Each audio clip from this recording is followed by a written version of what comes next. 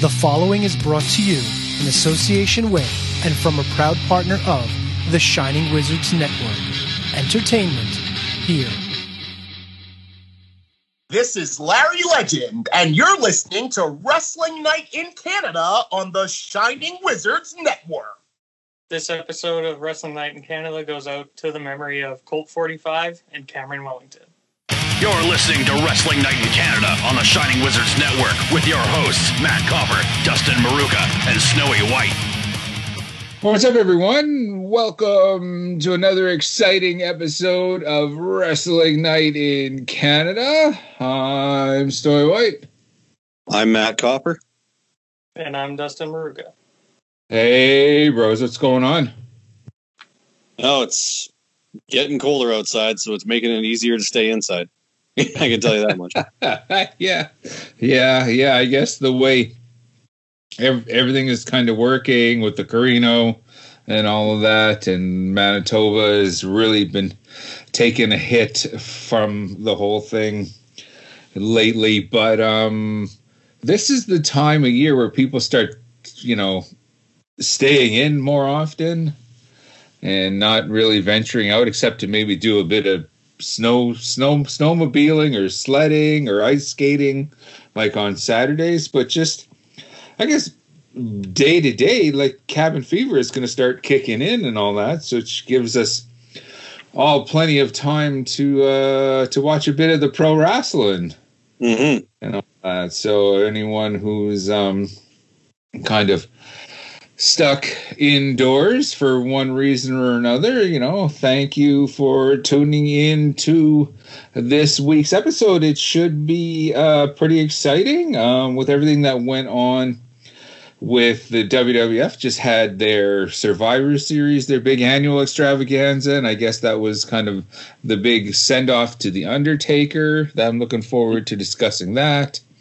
We had another interview. Woohoo!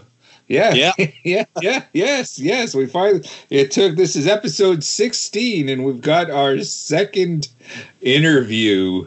That's 13 episodes. Yeah. So we're kind of excited for that, and then just whatever else, a little bits and pieces here and there, what we want to talk about in the squared circle. But at the top of the hop, as we heard, we lost some people, kind of surprising in the world of wrestling. And Dustin, just kind of maybe share with us before we get on with it, who we lost, who we were dedicating this episode to. We lost an independent deathmatch wrestler he goes by the name of Colt 45. Been wrestling for a couple of years now. I don't remember which company he was the hardcore champion in currently, but all I know is he was in the hospital for maybe a week and then lost his battle. I don't know how he passed away. Either way, it sucks that another young indie guy has passed this year. Also, we lost an independent wrestler in the UK by the name of Cameron Wellington. Mm-hmm. He was only 19 years old. Like, at the beginning of his career, to just, pass away like that sucks. Yeah. Wow. And it was because of the COVID, right? Yeah. That's how Cameron Wellington died, yes. Right. Colt 45, there's still no... It still doesn't say how.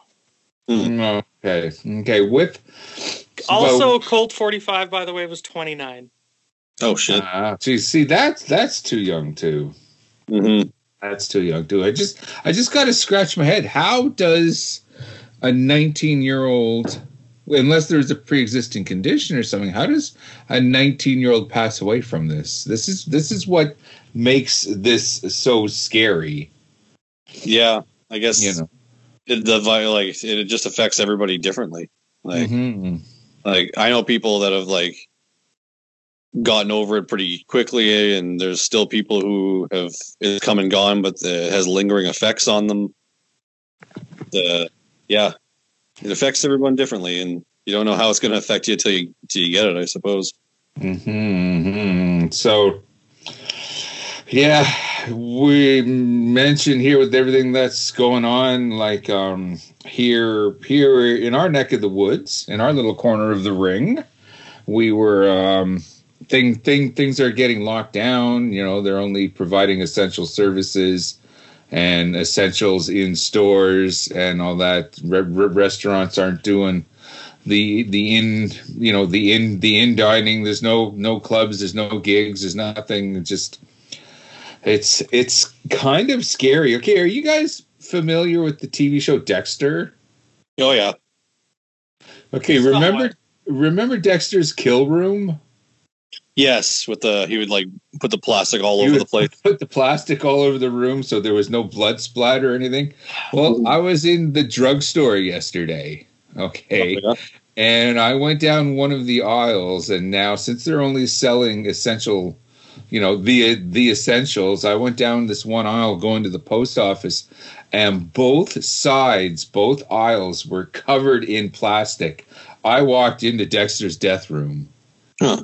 Like I turned the corner and I just like, holy fuck! It's just this is kind of the world that's going on right now. This was at Shoppers? This was at my local Shoppers Drug Mart. It's just wow. Yeah. So, but we're not going to dwell too much on all of that. The important thing is that us and ours are still with us and happy and healthy and ready to talk a bit of the pro wrestling. Once again, the WWE had their annual Survivor Series this week, and just yesterday, I believe, as we speak. Unfortunately, I was not able to join you guys to check it out, so I'm kind of eager to hear your guys' take on all the whys and wherefores and all the happenings. So, what's going on, guys? Well, unfortunately, due to the pandemic, NXT was not involved this year as they were last year. Since the main roster shows and NXT are done in separate buildings, they wanted to kind of keep it that way.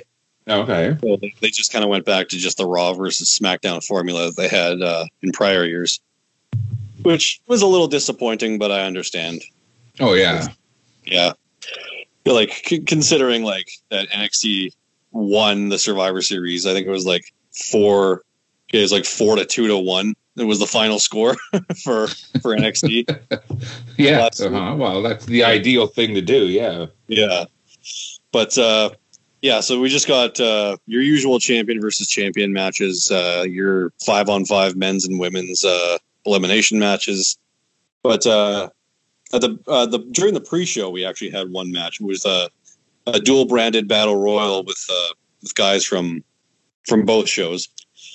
And the only guy wearing a branded T-shirt was The Miz in the entire show, in the entire Battle Royal, which is I thought was a little bit odd because these guys are supposed to be fighting for their own brand. But for the most part, aside from The Miz, it seemed like everyone was just kind of fighting for themselves, even though there was no like rewards for winning this Battle Royal other than the brand gets a win. So It didn't really make a whole lot of sense in that aspect, but it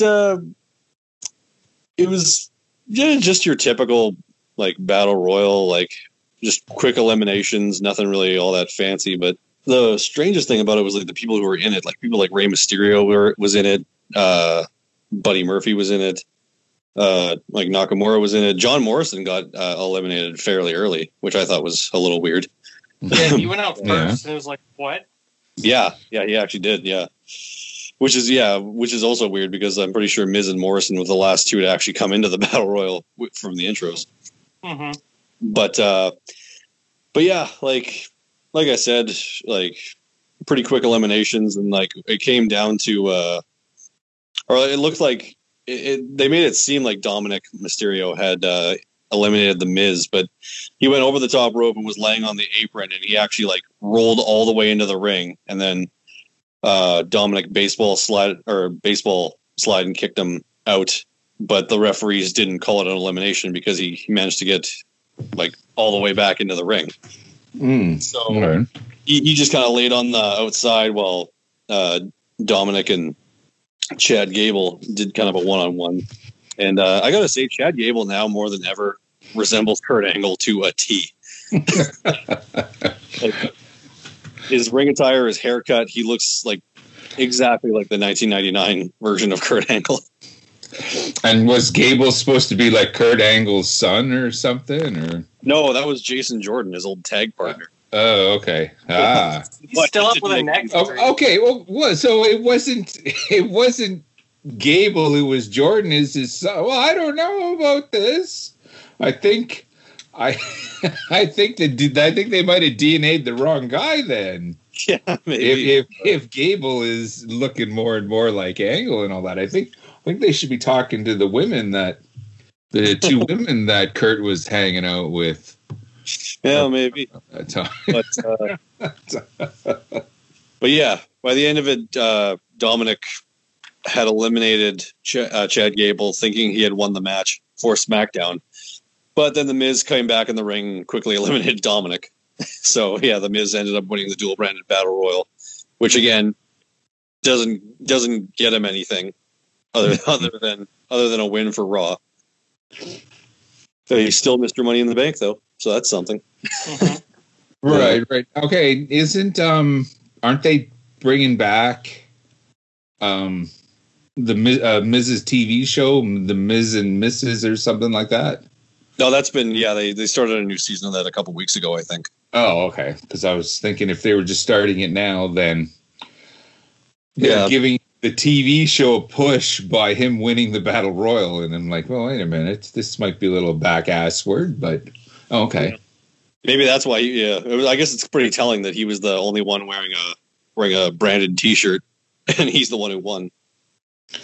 Yeah, you're saying the branded T-shirts and all that. Like, they didn't in the past all wear red T-shirts or all blue T-shirts or whatever to make it kind of a team effort.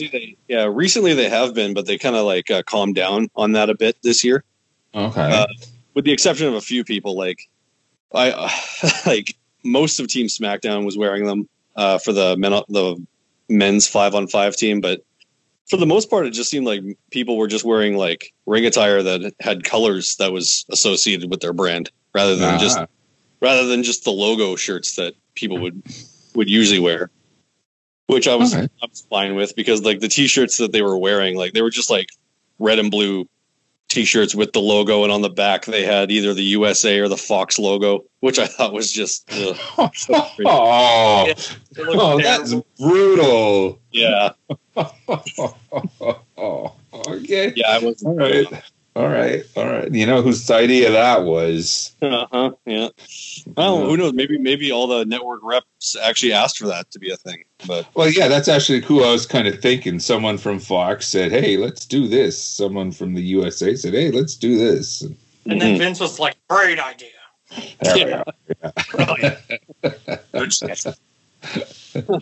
I'm glad I thought of it. Yeah.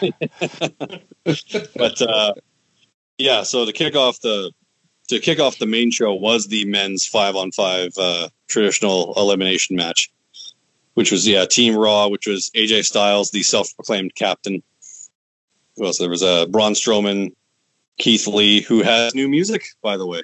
that is completely terrible. Singing now too. It's Keith Lee singing it. Yeah, that's which I think is pretty awesome. It's better than what he had when he first debuted on Raw, but still not quite as good as his NXT theme though. But anyway, I digress. It was AJ Styles, Braun Strowman, Keith Lee, Matt Riddle, just Riddle, just Riddle now. He lost his first name. Yep, and Sheamus. Yeah, against Team SmackDown, who was comprised of Kevin Owens, King Corbin, Jey Uso, Seth Rollins, and Otis. So, yeah, like it was like it was an entertaining match, I thought. Like your usual like spots where they have like the equal guys like kind of face off against each other at some points.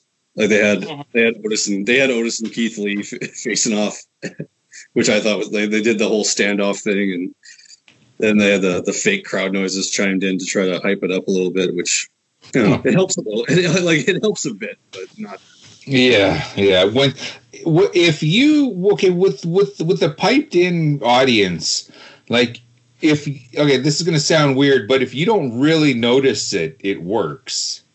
Like if you just catch it on that level where it's basically in the background, but when you notice it, it's brutal. Yeah, it is. Like sometimes they hit the button a little bit too late for the big pop. Mm-hmm. Yeah, it's super noticeable. But overall, this match was pretty good. When Seth Rollins got tagged in, he immediately just like kind of sacrificed himself as like he didn't even wrestle. He just kind of like stood there, turned around to his teammates and just said, "For the greater good," and then turned around to Sheamus, fell down to his knees and said, "Do what you have to do." So Sheamus broke Seth Rollins, pinned him, and that was it. Seth Rollins was out of the match. So didn't you notice when because Riddle and Seth have like beef in real life. So did you notice when Riddle was in his corner getting beat up, Seth was just standing there with his eyes closed? Oh, no, I didn't. Huh, that's interesting. But what's their heat in real life? Oh, just Riddle said some shit about Seth Rollins, and Seth Rollins didn't like it. Thought it was disrespectful, more or less. Okay. Riddle's got some heat with a few people in the back, but yeah, we'll not talk about that. Okay. Anyway, I'm fairly certain that this whole angle is just leading to Seth Rollins going away for a while, since Becky Lynch is about to give birth. Right. So that makes sense. Like, it was a weird way to write him off TV. Like, I don't know why he had to like take the pinfall, or why he couldn't have just left or like and got counted out. But whatever. Right. No, you have to get kicked in the face first. It was definitely unique, that's for sure. But yeah, and then slowly one after the other, like members of Team SmackDown were just dropping like flies until it came down to just Jey Uso as the sole SmackDown guy, and then Keith Lee caught him coming off the top rope, turned it into a spirit bomb, pinned him, and Team Raw won with a clean sweep. Oh, okay. Yeah, and nobody really expected this, I guess, because like the storyline that's been on Raw for the past few weeks has been the Team Raw. It's just been a bunch of infighting, like all these guys who just can't get along, trying to be teammates, and this so they just pull off the clean sweep, and then they're all just like looking around, being like, "Oh, okay, cool, we did it." And then all five of them, their signature poses at the end of the match in the ring all together as a showing of unity. There you go. I'm actually kind of surprised, and I really shouldn't put this out there into the wrestling universe or whatever, but just in the middle of the match, like to write Rollins out, have like his cell phone go off, and then he has to interrupt the match. He has to go to the ref. Hey! It's Becky. Her water broke. I gotta go, man. I gotta go. Just have him run off. Just have him run off, and then the ref make the 10 count, and yeah. Seth Rollins has been eliminated. Seth Rollins has been eliminated by means of becoming a dad. Actually, like, okay, we're pissing around. That's an independent wrestling booking, okay? That's a Vince Russo idea. Oh God, yes, I could see. Yeah, but with Russo, you would be following, him to the hospital, and and then it would turn out he wouldn't be the father. The kid would come out Spanish or half black or something, and it's just or you would get he'd get attacked by a bunch of people and whipped with belts in the middle of the field. Oh no, it's not the hand, it's the wrist. just as she's giving birth, he's attacked in the he's attacked in the room and all that. He's just getting whipped with bedpans. Oh God. Oh God. Okay, when I woke up this morning, I never thought we would be talking about this. This is great. No, oh God, that's brutal. But the sad thing is, you could totally see it. Mm-hmm. You can see the WWF doing it, though. Yeah. Okay.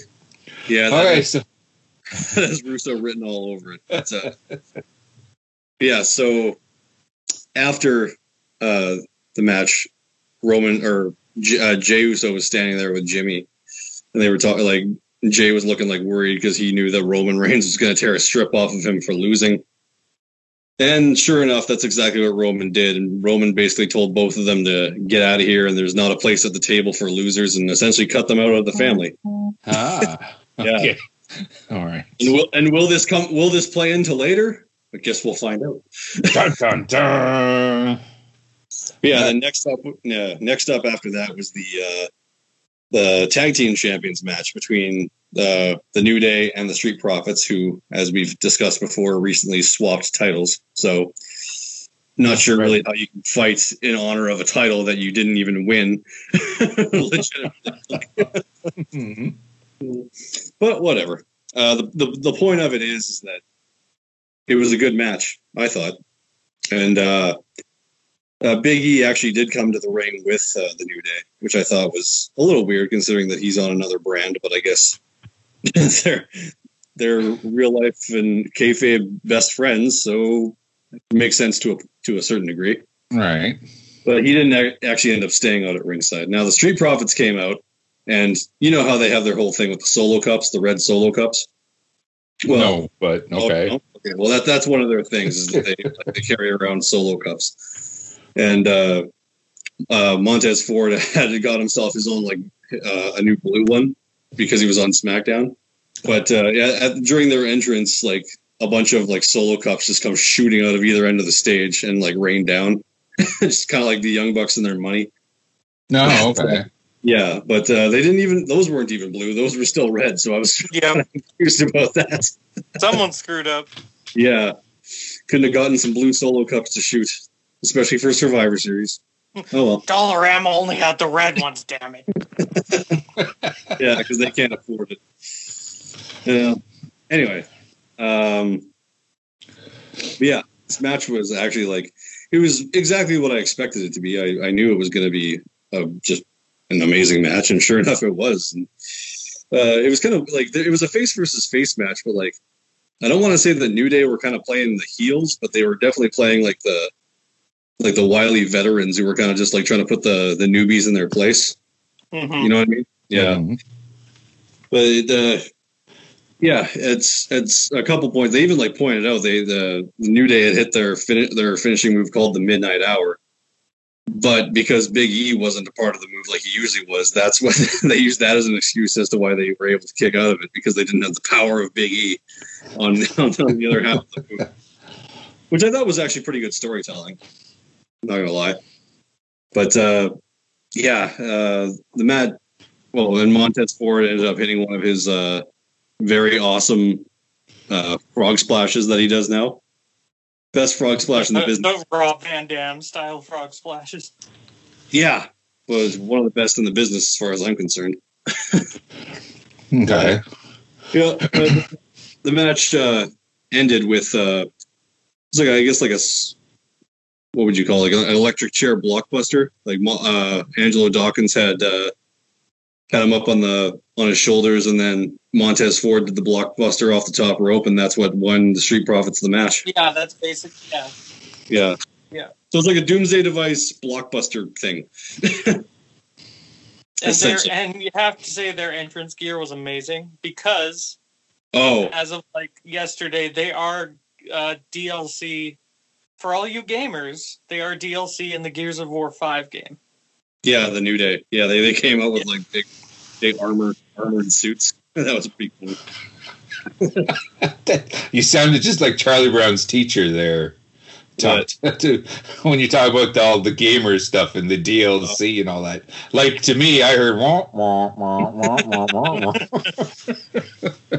Also, Batista's in that game too. Oh God. Okay. And all Snowy heard was Batista. Wah, wah. Yeah.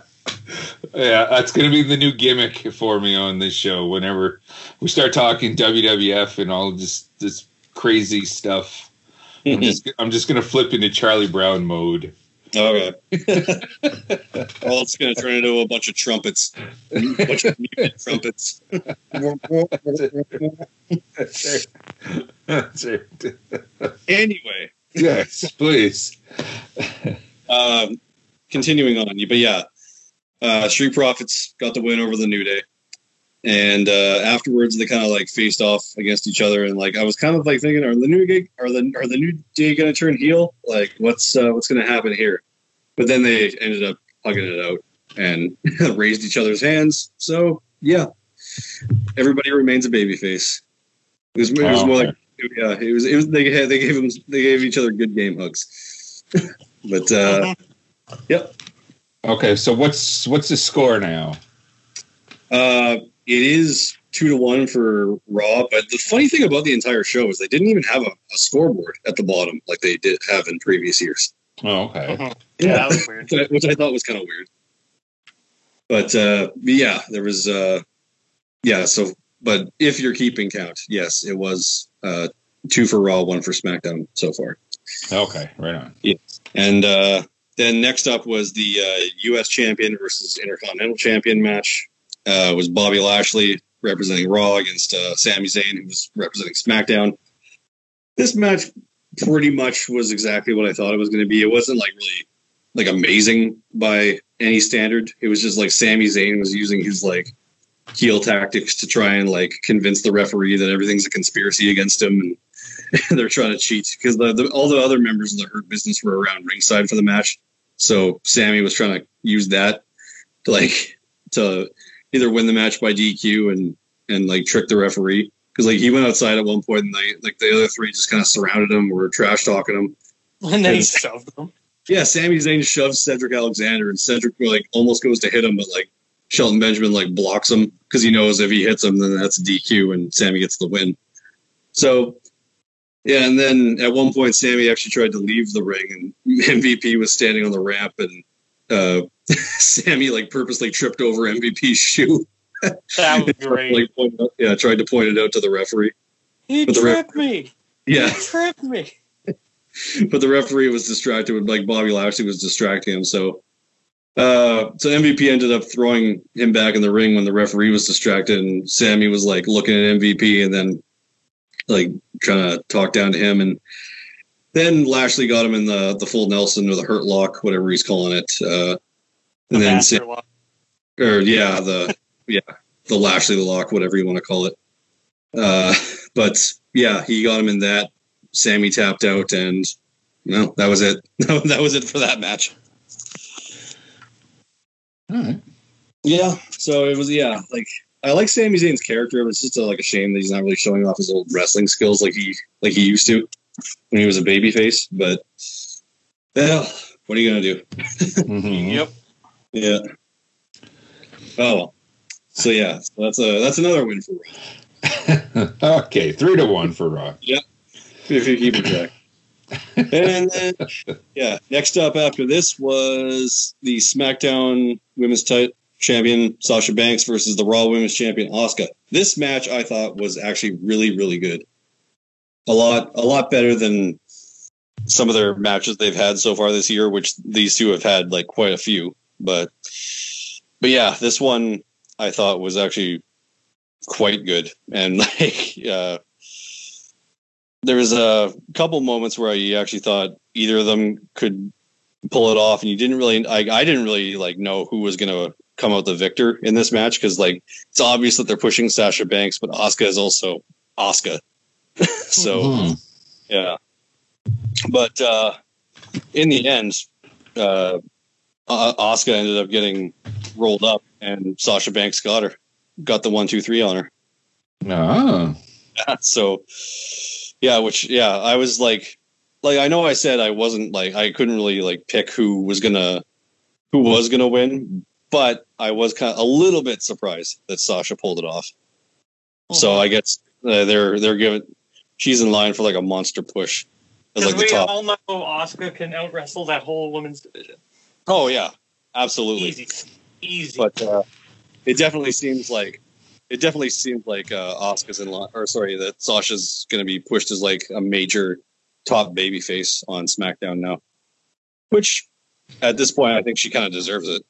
Like after so many years of like winning titles and then losing them after her first defense, it's actually cool to see her succeed.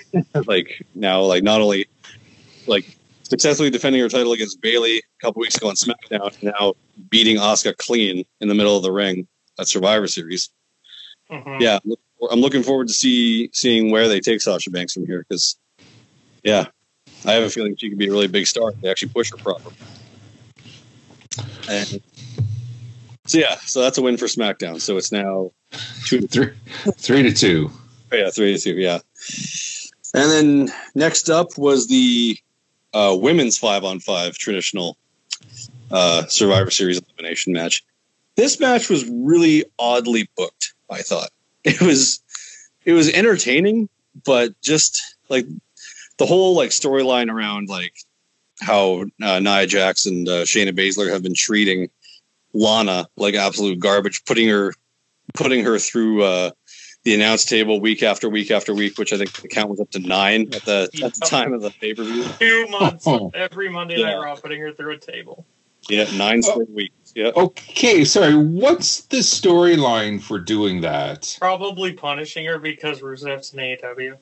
Right. Yeah. Okay. But that's the real thing. But did they come up with a storyline for why basically, they're doing that? It's Nia Jackson, Shayna telling her she's useless and shit. Yeah, telling her that she doesn't belong here, and they're putting her through the tables, trying to get her to quit the team, and she just won't quit. So she's being booked as like a sympathetic babyface, essentially. Right. Oh, yeah. Okay.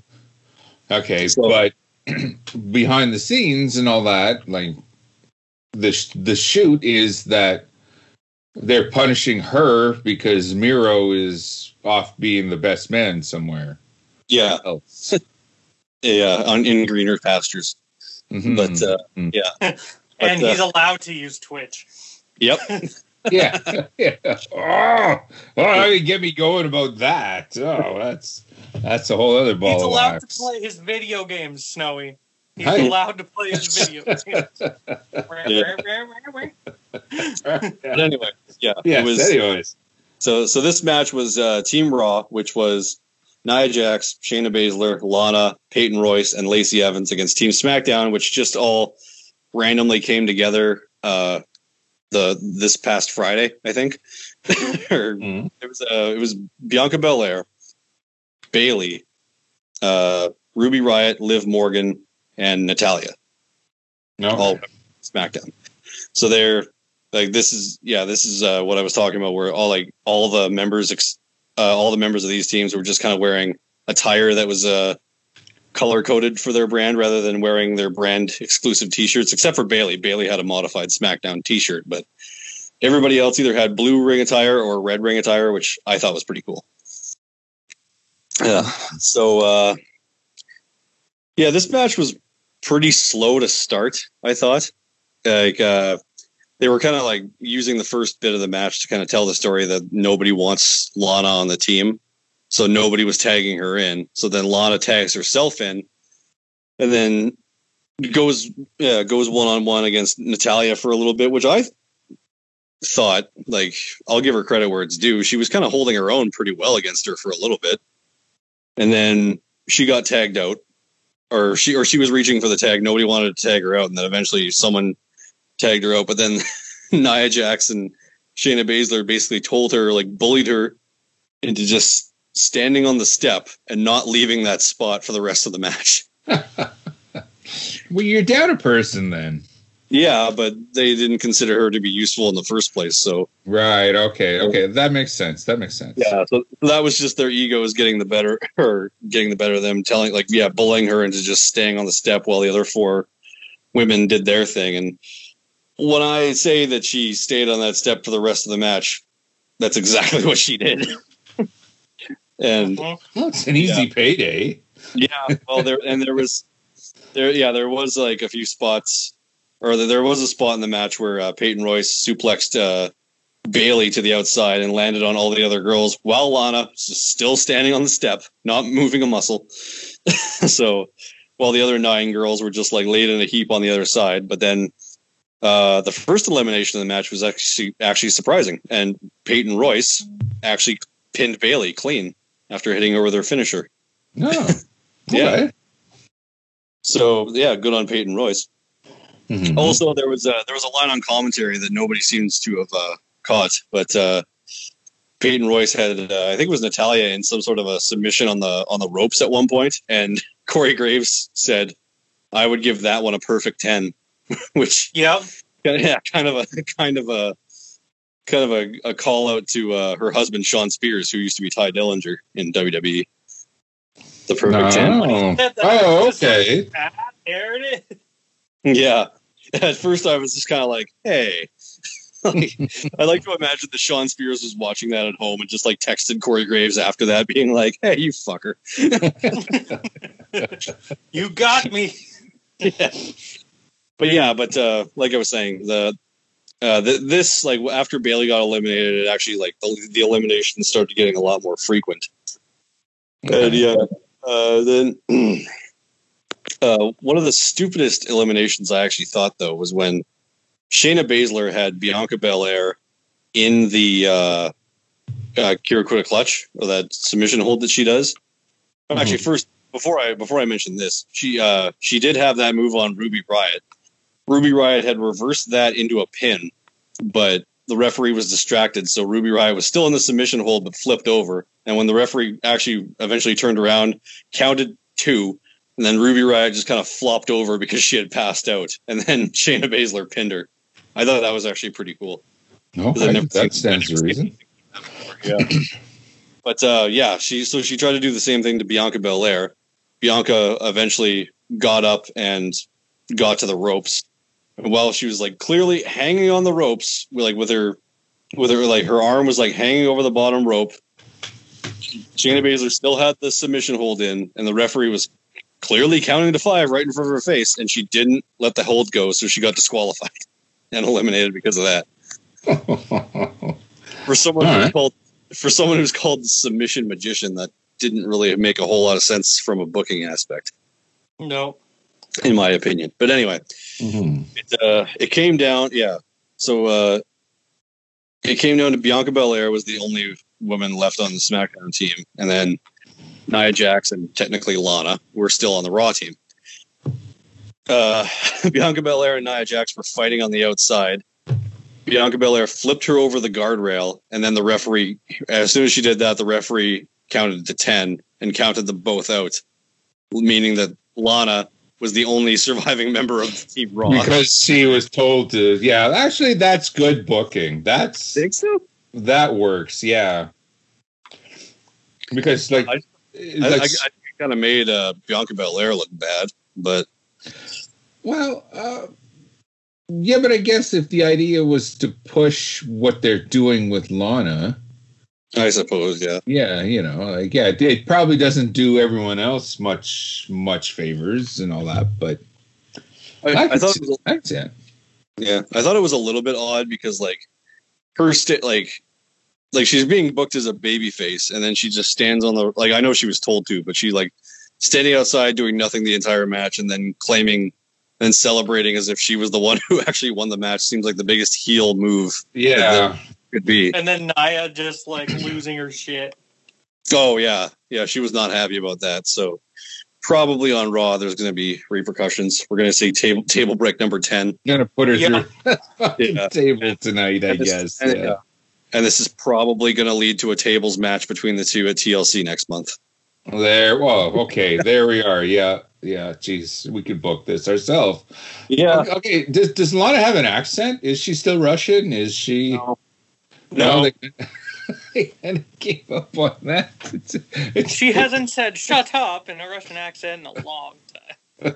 No, she just kind of dropped that out of nowhere. I don't know. There's no explanation for it, really. Wow. Yeah, I know. It really confuses me. When I go to work, okay, and my coworkers, their nationalities change on me like that. It's like, it's confusing when that happens. Mm-hmm. suppose. In other words, make the effort. Okay, like Miro's gone. Okay, fine. Okay, but you built her and you did a damn good job with her. Like the Lana I will always remember was Miro's manager. Mm-hmm. The Bridget Nielsen from Rocky IV and all that. Like, she was absolutely amazing. That's the Lana I will always remember. Okay, characters change, characters evolve and all that, but just for her to lose her accent, it's just, it's head shaking. Okay, she could still be, she could change. Okay, we're now going to make her a wrestler. She's not just a manager and all that. Let her keep her accent, though. God, like I remember when Nikita Koloff was the Russian Nightmare, but he turned face and started teaming with Dusty Rhodes and Raw America. He still had his Russian accent, and he had it into the AWA, like when he left the NWA and all that. Like he was the character all the way through and all that. Now you guys are doing the Charlie Brown thing. Oh, Snowy's talking about the old days. No, I understand most of it. Most of it. Yeah. Okay, so Lana actually was the winner, and that's actually a good way to go. That's a good way to go. Yeah. That's another win for Team Raw. Okay, so it's 4-2. Yes, 4-2. Okay. And yep. I gotta have some fun with this, guys. Come on. Yeah. Okay. So then in the main event, it was the world champion versus Universal champion Drew McIntyre against Roman Reigns. This match I thought delivered really well. Like considering that it only had a week of build up, I thought it was absolutely phenomenal. Way better than it would have been if it was Roman versus Orton. Because like that was initially supposed to be the match, but then Drew won the title back, and then remember when Drew came out, it looked like he broke the sword. Yeah, he jammed the sword into the stage, and it kind of like went like flopped to the side a little bit.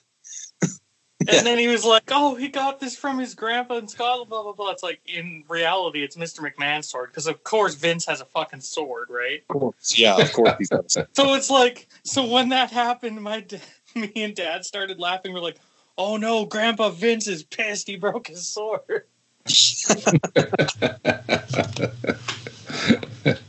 Well, it's a sign of virility. Yeah. If anything, the punishment is going to buy me a new sword. But yeah. So not only does Vince McMahon has a sword, and he has like a T-Rex skull in his office too, or something. Yeah. Because of course he does. Yeah, it's like because when Drew was asking around for a sword, Vince was like, "Oh yeah, I got one at home," and then he's like, "Of course you do." Yeah, of course. No, he's not compensating.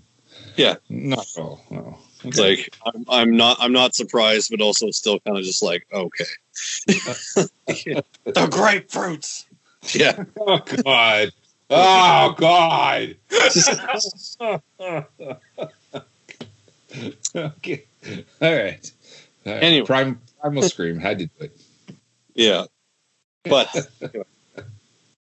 yeah, the whole match was kind of centered around how like Roman Reigns is kind of underestimating Drew McIntyre, basically treating him as a number 2 champion in the company, and basically undermining him, being like, he's like, I think the line he uses, "You were the right guy in the right place at the wrong time." Oh. Yeah. But yeah, and that he'll always be number 2 as long as Roman Reigns is, quote, head of the table. Okay. And even during their contract signing, they didn't sit across from each other. Roman Reigns actually took his seat and put it at the head of the table. I thought it was pretty funny. Actually, no, that's great. Like I think that's smart because he's acknowledging the Anoa'i family. Okay. and like their legacy, and he's being the smart ass brat about it, and they're playing it up as much as they can. It's a great idea. Mm-hmm. Yeah. I actually do enjoy this new heel version of Roman Reigns quite a bit. Oh, it's probably the most interesting he's ever been. And it's about time somebody taught him how to talk too. God. Holy shit. Well, I mean, his no promos still aren't great, but it's like Paul's getting to him and it's good. Yeah, but there's no point on teaching him now. Just because he's got the mouthpiece, so you might as well just let him say head of the table every once in a while and let Paul go. Yeah, but it doesn't seem like that's what's happening. Like Paul Heyman, if anything, like they're just calling him the advisor. He's not the advocate like he was to Brock Lesnar. Okay. So like a lot of the times, Paul Heyman even looks like scared of Roman Reigns, which is fine. I have no problem with it. But well, like the times that Brock would like start killing people, and Heyman would be like, "No, what are you doing, Brock? Stop it! Hold him down." What are you doing? Yeah, but this match I thought delivered really well because, like, obviously these two guys are at the top of their game right now, and it's like the battle of not only the world champions, but the battle of who has the longest, wettest hair in the entire company. Don't put it out there, man. Don't put it out there. But, down on Friday, Roman comes out. My hair is the best. Yeah, it's the longest and the wettest. Well, at least it wasn't a hair versus hair match. But oh god, Roman bald will look so fucking weird. Yes, well, either of them, but whatever. Yeah. But anyway, getting to the actual match. Drew took the initial advantage, but Roman Reigns actually bounced back and a few times, and Reigns, anytime Reigns got the advantage, he would basically like talk down to Drew, basically saying how he's the head of the table, Drew's secondary champion, yada yada yada. But for a second there, it actually looked like Drew was gonna beat him after he hit him with the headbutt that he calls the Glasgow Kiss, and then hitting him with the Future Shock DDT. Mm-hmm. Roman Reigns ended up being able to kick out of that. And then Roman actually like whipped out the Superman punch, which I don't think he's done since he turned heel. And I don't know why they're still calling it the Superman punch. Because it's a bad guy, Superman's what too. Yeah, but they should change it to like. Well, I don't know, but would you call what villain stands out like Superman does? Yeah, there's Lex Luthor and all that, but you can't call it the Penguin Punch. Yeah, the Penguin Punch. The Penguin Punch, or the Joker's Punch, or since Doomsday was the one who killed Superman, so call it the Doomsday Punch. No? Yeah, well, okay, no, Joe and Jane Average might not really know who Doomsday is, but that word Doomsday works. You're onto something there, dude. But who knows? Maybe they can't. Maybe they can't get the rights to use it. Who knows? Well, I would think that's the same thing as Armageddon. Like that's got to be, that's got to be public domain. But anyway, yes. Anyway, yeah. The end of this match came again when McIntyre had hit Roman with the Claymore, but in doing so, knocked the referee out and out of the ring. Okay. So with no referee in there, Jey Uso came running down the ramp, super kicked McIntyre, and then which led to Roman Reigns hitting the low blow on McIntyre. Another referee came down. You have to assume he would have seen this interference and low blow from the back, but whatever. Mm-hmm. So he just comes in and just starts acting as the new referee, and then Roman got that new submission, that scissor lock submission hold that he's been using lately. He got that on Drew, and then Drew ended up just passing out, and they The referee checked on him and rang the bell. So Roman won via submission. Oh, okay. Sorry, who is Roman with? Oh, Jey Uso. No. Is he Raw or SmackDown? Oh, sorry. Yeah, Roman is with SmackDown. Oh, so it ended up. So it ended up being 4-3 for Raw. Okay. Yeah. So I guess Raw won the Survivor Series this year, even though they weren't keeping track officially. But really, it means nothing in the end. So whatever.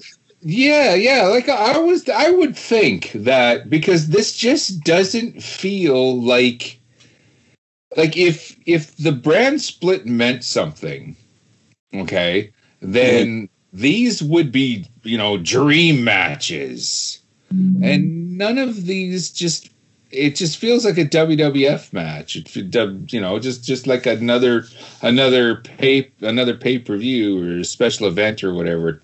If you're going to have a brand split and you're going to have them cross like at a special event like this, then it has to mean something throughout the year. And it just doesn't feel like it. Yeah, it doesn't help the fact too that like most of these, like a good portion of these guys were on the other show like only a month ago. Right. Yeah, it just doesn't feel. It doesn't have a big match feel. It doesn't have a dream match feel. Like they're just, when they initially did the brand split way back when, that actually that had my attention. Mm-hmm. That had me going, okay, this. They could be on something here if they do this properly and have a WrestleMania and have some crossover matches and all that. Like it could really work. Mm-hmm. And it's just I don't know. Like I don't want to be too judgmental because, like I said, I just don't get to the TV Monday nights and Friday nights. SmackDown's on Friday, right? Yeah. Up here? Okay. See, I just don't get to the TV as much as I should. But it's just once you start throwing out these names and all that, it just doesn't feel like a big. This isn't the Super Bowl that it should be. Yeah, like it's like like I mentioned earlier, it's hard to like really believe that these guys are loyal to a brand that they just came to. Like not like a month ago. Yeah, and like every member of Team Raw except for Keith Lee came over to was on SmackDown like not that long ago. Like literally the other 4 guys except for Keith Lee were all on SmackDown before the draft. Right. The only camaraderie, the only brand loyalty would be the people in NXT because they're the young upcomers. Mm-hmm. They're hungry. They're looking for a spot. They've got each other's back. All high tide raises all ships and all that. It would work for NXT against everyone else. But like you said, I guess it just with the Carino, it just doesn't. It just doesn't happen. Yeah, no. Exactly. Every time they mention like the Survivor Series and all that, I just remember back to those first 5 Survivor Series back then when the WWF, and I'm saying it correctly this time, there was just so many gimmicky characters. Mm-hmm. Okay, and I remember the promotional interviews. It's just team this guy against team this guy, and when you lined up all the characters 4 or 5 in a row. The Big Boss Man, Tatanka, the $1 Million Man, Akeem. It's all like, when did the Village people join the WWF? Because that's what they all look like. Yeah. You're looking at all these characters. You expect them to break out into YMCA. It's just like, yeah, you're right. I'm serious, man. Go on the network. I'm sure there's old Survivor Series. Oh, there is. Back in the late 80s and all that. Go back. And with that in mind, watch some old Survivor Series. He said, trust me, the next day you're going to be walking around, what YMCA. No, it's already stuck in my head. Thanks, Apple.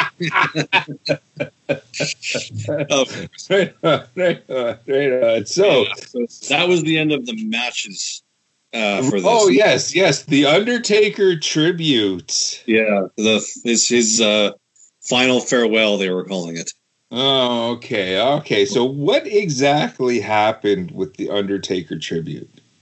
Really, all that, like, what happened was that they had a bunch of, like, legends, or actually they had a bunch of guys come down to the ring to, like, I guess guys that Undertaker was friends with and guys that he had faced, like, it's an entire assortment of guys like Shawn Michaels, Mick Foley, Big Show. The Godwins even came out. Both. Oh, wow. Savio Vega, the Godfather. Who else? Kevin Nash, Triple H. Yeah. Rikishi, Kane. Oh, yeah, Rikishi, Kane. Yeah, Kane was the only one in costume. Everyone else was wearing suits, which I thought was kind of funny. Maybe like I can't help but get the impression that they like sent Kane a memo just to say come in full gear, and then he did, and then everybody else was like wearing sport coats and stuff. So he probably got there and he was like, "Son of a bitch." One last rib. Yeah.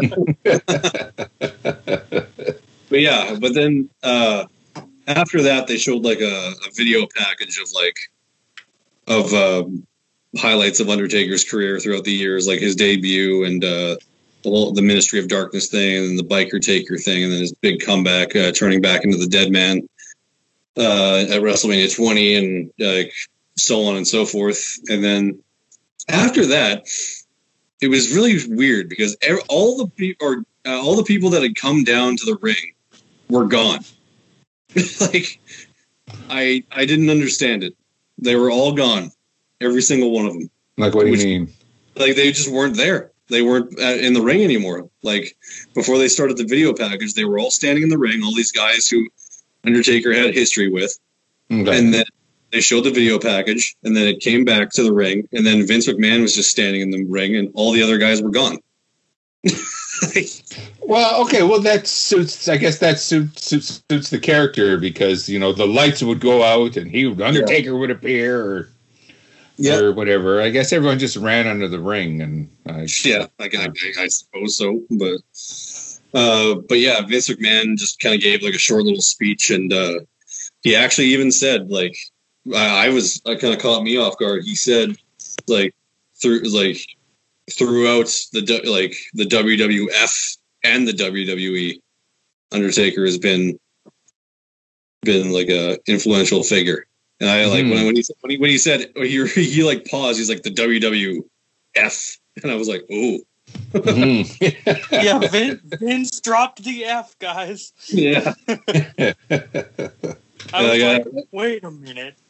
Yeah, I was like joking around, like, or me and our former host Mike Mason watched the show together over video chat, and we were kind of joking. We were just like, "Oh, the Panda Bears are going to come after him now." Here come the Panda Bears with chairs. Yeah, there's just going to be a guy. I still outside. want to find that shirt so bad. That shirt's great. I can just imagine just some guy in a panda suit just standing outside the Amway Center just serves Vince McMahon a subpoena. But hits him with a chair first. Yeah. No. I'm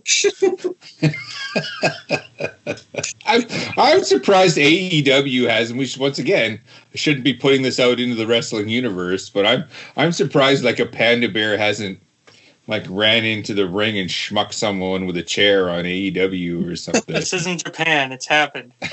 Yeah. Okay. So Sammy Guevara used to wear a panda bear headpiece. Oh, okay. In Japan, they had a dude in a giant inflatable panda suit wrecking people. Yeah, it was really funny. I gotta send you guys videos. It's great. Yeah, he was like an actual wrestler there. He was just like a bear, wasn't he? Like, I forget his name. Yeah, just in a giant, like, 10-foot inflatable panda suit. Jesus Christ. And the guys would run at him, and he would just headbutt them, and then they would like die. It was fantastic. Yeah. YMCA. Yeah. God damn it! Right, that's it. There you are. Okay. Anyway, yeah. When Vince McMahon wrapped up his little speech, he introduced the Undertaker. Then the Undertaker came out to his music. Actually, initially they played his music on Tesla coils at first, which I thought was kind of cool. I don't know if you know what those are, but if you don't, I was going to say you're going to have to. Like you're the techno gizmo music guy. You got to let us in on this. Okay, well, I don't really have time to explain it right now, but okay, it's like you like creating we'll notes be for a while. Yeah, essentially, it's like creating musical notes by using lightning. That's what these things were doing. Oh, yeah. Okay, that's cool. It was pretty appropriate, and so they played his theme on that for a little bit, and then they actually played his theme, and he actually came out doing a slow walk to the ring as he does. So he gets in the ring. McMahon's already gone, thankfully.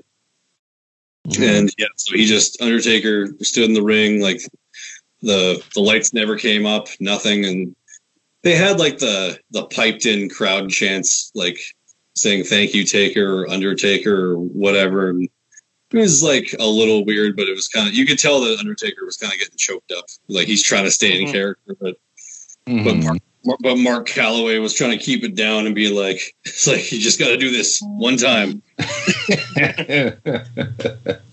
One time. And then at the Hall of Fame speech, cry. That's right. Yeah, I can kayfabe it back. Yeah, I can break kayfabe then. When that gets announced, when he's in the Hall of Fame, I don't give a shit. I'm there. I don't care. Like, I'm going. I need to be there for that. Yeah, I guess that would be something worth it to make the trip. But even if I just go for the Hall of Fame, it's fine. I need to see Taker's Hall of Fame speech. But basically all Undertaker said was like, after 30 years of taking souls, and it's now time for the Undertaker to rest in peace. And then that was pretty much all he said. Well, that makes sense. That makes sense. That's and then he did his he did his thing where he raises his hand in the air. And then they did a hologram of Paul Bearer showed up in the ring, which was really cool. Yeah, that's good. Yeah. Right on. Yeah. Excellent. It was a bit of an emotional moment when he was doing his pose and his music was playing and all the thunder and lightning was going off, and then Paul Bearer. Yeah, the Paul Bearer hologram came on, and of course they had to throw in a voice of Paul Bearer going, "Oh yes!" Yeah, that got a tear. I'm like, oh shit. Yeah. God damn it. Yep. Yeah. And then he just he got out of the ring, walked up the ramp, and stopped at the top of the stage. Did the raised one arm, and then continued walking, walked through the curtain, and that's it. That was the Undertaker's farewell. Okay, is this it? Do you trust that this is it, or is this a Terry Funk retirement, or is this like what exactly? Like it's really hard to say. Like it felt final, like. Mm-hmm. It really did, but again, like in front of the fans, of course, it'll be Hall of Fame. Then he'll do probably his final goodbye, saying goodbye to actually all the people there, and then bye Taker. Yeah, but like I think they felt that they had to do it like here and now because like it was the Survivor Series day. Yeah. Yeah, like his debut was Survivor Series 1990. Yeah, and it was the same day, November 22nd. Wow! Holy shit! So, well, there you go. So they kind of had to do it. Right. Which this is perfect. No, this is exactly the way I would book. Undertaker's last ride or whatever you want to call it or whatever. Like, Yes. It's the perfect way to go out. As long as it sticks. If he shows up at, when there's an audience, again, and all that, when he shows up, just at WrestleMania and all that, and all of this was for naught, then as an Undertaker fan, not that I am or anything, but just as an Undertaker fan, an Undertaker fan would be kind of annoyed. Yeah. It's like, well, you retired. We gave you this big send off. I literally shed a tear for you, and if you just want to, basically. Well, it's like, look how many people cried when Roman beat him at Mania and he put the coat and jacket down. I did. Yeah. That was a little like different too, because that was like unexpected. Like they didn't announce it or anything prior to. He just kind of took the jacket and the hat and gloves off and just left them in the ring, and then everyone's like, "Oh fuck." They were playing with you. They were playing. Had the match not have been so bad that Undertaker felt he had to redeem himself, that very well may have been the last we saw of him, but yeah, it wasn't to be. Fair enough. And who knows? Because like Ric Flair had that big farewell thing in 2008, and then a month later showed up in TNA. Yeah. Well, that's all his money. Because, well, that's it exactly. No, that is bang on, dude. Because he styled and profiled, and $5,000 watches and $20,000 robes and all the wine, woman, and song and all that, and that was real. Okay, so he styled and profiled and then filed for bankruptcy. That's right. Yeah. So this year's Survivor Series. Horns up, horns down, horns in the middle. I would give it a horns in the middle.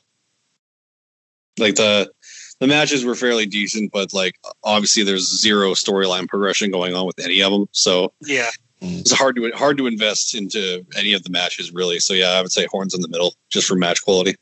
Fair enough. Yes. What about you, dude? Horns in the middle? Yeah. Fair enough. And of course, a little later on, there's going to be a lot of Undertaker talk, and I know you guys have a greater connection to that man, the character, the man, the myth, the legend, more than I do. So I'm actually really looking forward to it. But I'm kind of even more so. I'm kind of looking forward right now to our second interview. Ducky had the good fortune of talking to this gentleman, and wrestling it's not just what you see in the ring. It's a presentation. It's a concerted effort by a group of guys, everyone from the original booker to the guy that sweeps the ring at the end of the night and helps bring down the ring and all that. And everybody has a story. Unfortunately, it seems like what goes on in the ring, the quote unquote talent, okay, seems to take the majority of the time and attention. And sometimes that time and attention is taken away from people that are giving their all to the end product. Some of those people, that give their all, and we might even take them for granted, are ring announcers. For sure. If we want to make this a presentation like it's somewhat of a sport, you need the PA guy. You need someone to introduce, the contestants and all that. And sometimes it's an art form all its own. And sometimes these characters, what you think is a task just in the background, sometimes they can develop a character all of their own and, to the point where they're no longer just a background character making white noise, but actually contributing to the whole product up front. I think it's definitely it's something that's underappreciated and underrated. Did you?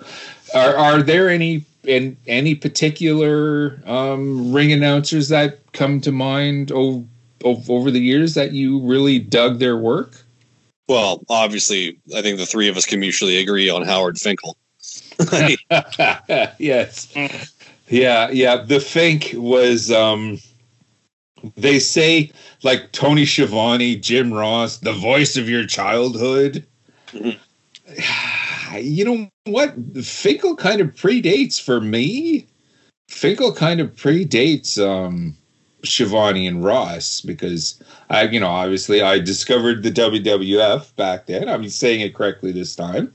I discovered the WWF with the expansion, with the national expansion, the whole Hulkamania and all of that. So that was my first exposure to the Fink as well. Yeah. So he actually predates a lot of these so-called voices of our childhood for myself as well. And he went on to have quite the storied career as well. Like, he went all the way up until, okay, so you guys got to help me out with this. Well, he was CM Punk's personal ring announcer in 2013. I remember that. Okay. Yeah. Okay. See, now that's taking it beyond. Okay. Okay. You got to remind me. Was he doing? Like, did they have another ring announcer replace him, and then he came out just to handle CM Punk? Well, he had been retired from full-time ring announcing for quite some time at that point, but okay, they had brought him back just as CM Punk. Like, this is when CM Punk was like doing that whole thing where he's making a bunch of personal demands, and one of his personal demands was to have Howard Finkel be his personal ring announcer. So that's exactly what they did. Right. Which was they brought a real life situation to the masses. Yeah. To the screen. It went from a shoot to a gimmick and all that, which works. Yeah. And of course, the Fink, he was so, like, you knew his voice stood out. Of course, yeah. It's like a vocalist in a rock band. Okay, no one else sounds like Mick Jagger. No. But yeah, no one sounds like the Fink. Like, no one else sounds like the Fink. Mm-hmm. Yeah. And like, the Fink had this way of just like making people feel like larger than life superstars when he introduced them when coming down to the ring. Mm-hmm. Definitely. Yeah, Definitely. He made you care about them, and that's exactly what every ring announcer should aspire to do. Like, look what nowadays in AEW, like what Justin Roberts is doing every time he introduces Jon Moxley. He like extends his name out so long. He does what he did for John Cena. Oh, pretty much, but I think even longer, doesn't he? Yeah, a little bit. Yeah. It's a little bit longer, but yeah, like stuff like that, and even what Tony Schimmel did for Edge, like when he would introduce him as the rated R superstar, and nobody could do it as good as that. But, no. Yeah, and there's been many ring announcers over the years who had their own what would you call it? Their own like little quirks or like signature things that they would do. Yeah, their own style, their own little idiosyncrasies, their own little ways of doing things. Yeah, like Fink's big thing that everybody loved was when someone would win a title and he would do the and new. That's right. Yeah. Yeah, but yeah, it's a quality that's like, yeah, you have to be able to introduce these guys. You got to like hype them up like they're the biggest deal in the entire universe. And yeah, Ducky, you had the privilege of speaking with a pretty well-known ring announcer yourself just not too long ago. Yep. For everyone who doesn't know, recently I spoke to CZW, ICW, former Ring of Honor, and Dragon Gate USA ring announcer Larry Legend. Right on. Right on. Okay, excellent. That kind of works in everything. Okay, tell us a little bit about Mr. Legend, because once again, like probably myself, I've probably seen his work and all that, but I'm trying to place him in what he does and all that. So you might have to refresh some of our listeners with him. If no one knows, if anything, go back and watch any CZW event from, when did he start in CZW? At the moment, I'm drawing a blank of when he started, but I'm going to say go back the last 6 years, even though I think he's been there longer than that now. But just the commentary, the ring announcer, you can just tell just by his voice. He's just got that voice where you know who it is instantly, like Howard Finkel did. Like you don't even need to see him. Just like, the camera's pointing at the entranceway, and on the way to the ring, it's like, that's Larry. Oh, that's Howard Finkel. Yeah. So that's all. He's just got one of those voices where you know it's like, it's this guy. Cool. Yeah, right on. Excellent. Okay, well, and he's also currently doing the commentary in ICW. And all of you know that we get together every once in a while and watch the deathmatch stuff, and he's the commentator on those. The ring. Yeah, the ring announcer. I get those two mixed up. Commentators, ring announcers mixed up all the time. They all fall under the announcer umbrella, I guess. Yeah. But yeah, anyway, without further ado, I guess here's Ducky's interview with Larry Legend. Current Combat Zone Wrestling and ICW Wrestling ring announcer and former Ring of Honor ring announcer Larry Legend. It is good to have you on the show after all these years of watching you Combat Zone and currently in ICW. Thank you for having me. It's been a wild ride the past close to 18 years for me now, being an announcer and a presenter in the world of professional wrestling. And it's very humbling to have folks like you reach out to me to feature me as a guest to talk about my career to date. So thank you so much for having me. And it's an honor to be here speaking with you now. You're welcome. We did some digging as well to see what other stuff you have done in your career. And it says you have done some kickboxing promotions as well. Yes, indeed. I have done a lot of work for an entity called the WKA, the World Kickboxing Organization. I'm sorry, World Kickboxing Association, the WKA. And they are a sanctioning body that is pivotal in making sure that a lot of kickboxing or MMA or BJJ shows are able to happen as a go-between between the state sanctioning body or the state athletic commission to ensure the shows can be insured for the athletes and the spectators and make sure that all building codes are being adhered to. So I've worked for the WKA. I've done shows for them since about 2010 or 2011. I first started with an organization called the Professional Kickboxing Federation, the PKF. And then eventually I got introduced to the WKA folks, and I've been doing work for the WKA now for, I guess that's like almost 11 years, maybe 12 years, close to. So yeah, I've done a lot of kickboxing shows, a lot of Muay Thai shows in Madison Square Garden, boxing shows, all through my time with professional wrestling with for me to do other types of combat sports announcing. Well, that's really cool that you can get other jobs, other places as well, besides professional wrestling, doing the ring announcing. Yeah, well, I mean, honestly, I kind of consider myself an MC or a master of ceremonies. Okay. So that doesn't limit itself just to announcing competitors. I can, you mentioned that I'm a former Ring of Honor ring announcer. I did announce some events at Ring of Honor, but more than that, I was a live events host.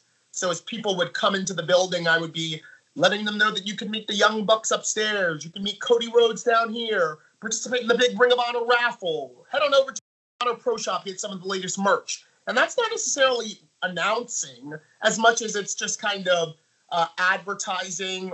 I like to think of myself as like a living, breathing commercial for the action that you're seeing, the juicy hot dogs or whatever have you.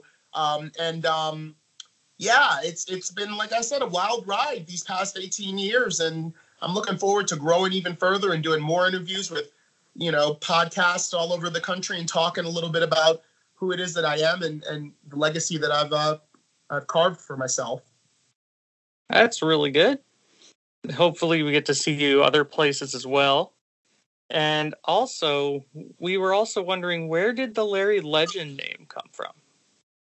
It's a great question. So I think around 2004, 2005, John Legend, the multi-Grammy Award winning vocalist, he first burst onto the scene with a song called Ordinary People.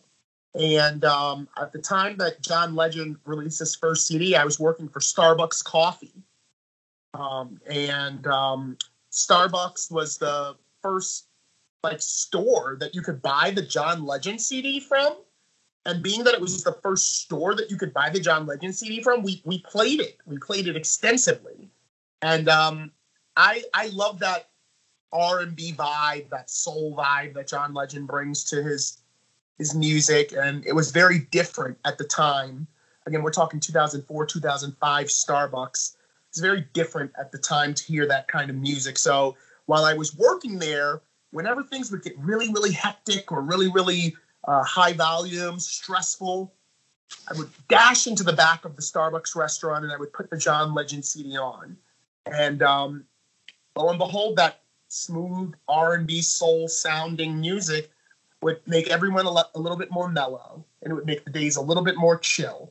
And I kind of gained the nickname, because I was always running to the back to put the John Legend CD on, Larry Legend.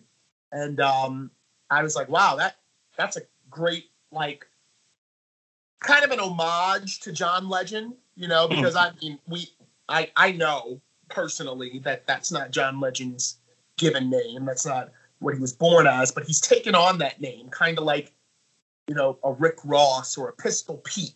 He's taken on the name John Legend because he always delivers legendary vocals. So with me being an announcer in wrestling, at the time, I only worked for one company called Maryland Championship Wrestling, and I was Larry Kennedy Phillips. That was my name. My original name was Larry Kennedy Phillips, and I was a bad guy announcer. Eventually, a few years later, I debuted for CZW as their full-time announcer, and I introduced myself to the crowd as Larry Legend. And the crowd was kind of looking at themselves like, who the F is this guy, Larry Legend? Where's the old guy? What's he doing here, But year after year, my legacy has just grown and grown and grown to the point that now I'm doing podcasts with you and talking about how the name Larry Legend even came to be. That's an interesting story, getting a nickname from work at Starbucks. Yeah. It's pretty cool. Yeah, well, John Legend has a lot to do with it. If he never would have followed his passion to the point that he would be a major recording artist, Starbucks wouldn't play his music, and I would have never even heard of the name John Legend. So if you're listening to this, which I doubt it's going to come across, but if you are, thank you, John Legend, for inspiring me to be legendary with you. You were also in the movie The Wrestler. Did you want to talk about that? Sure. That's all thanks to CZW. Just like the name Larry Legend. when I accepted the role of CZW announcer, the first show was not a very good show for me because, you know, I had heard about CZW and I'd been there a few times, and I remember they were very violent and really like nothing else you'd ever seen. So I figured for my debut, I was going to give them kind of like a young, hip, urban version of Larry, you know? So my first CZW show, I come out and I'm wearing like regular, pretty fly clothes, fly New York fashion for the time. Like I had like a leather bomber with the parka, the fur parka around it, and some like really crispy, skinny jeans and nice sneakers. But that wasn't what CZW was looking for in a ring announcer. And Zandig in particular told me, the next time I see you in this building, you better have a suit, you know, and, you know, it was like my first day of work and the boss is telling me that. So I went out and I got a suit for the second CZW show. I didn't even know this, but for the second CZW show was the night that they were filming the few scenes for The Wrestler. Again, I got the suit. Good thing for me, because if I hadn't had the suit, they probably wouldn't have featured me in the film as much as they did.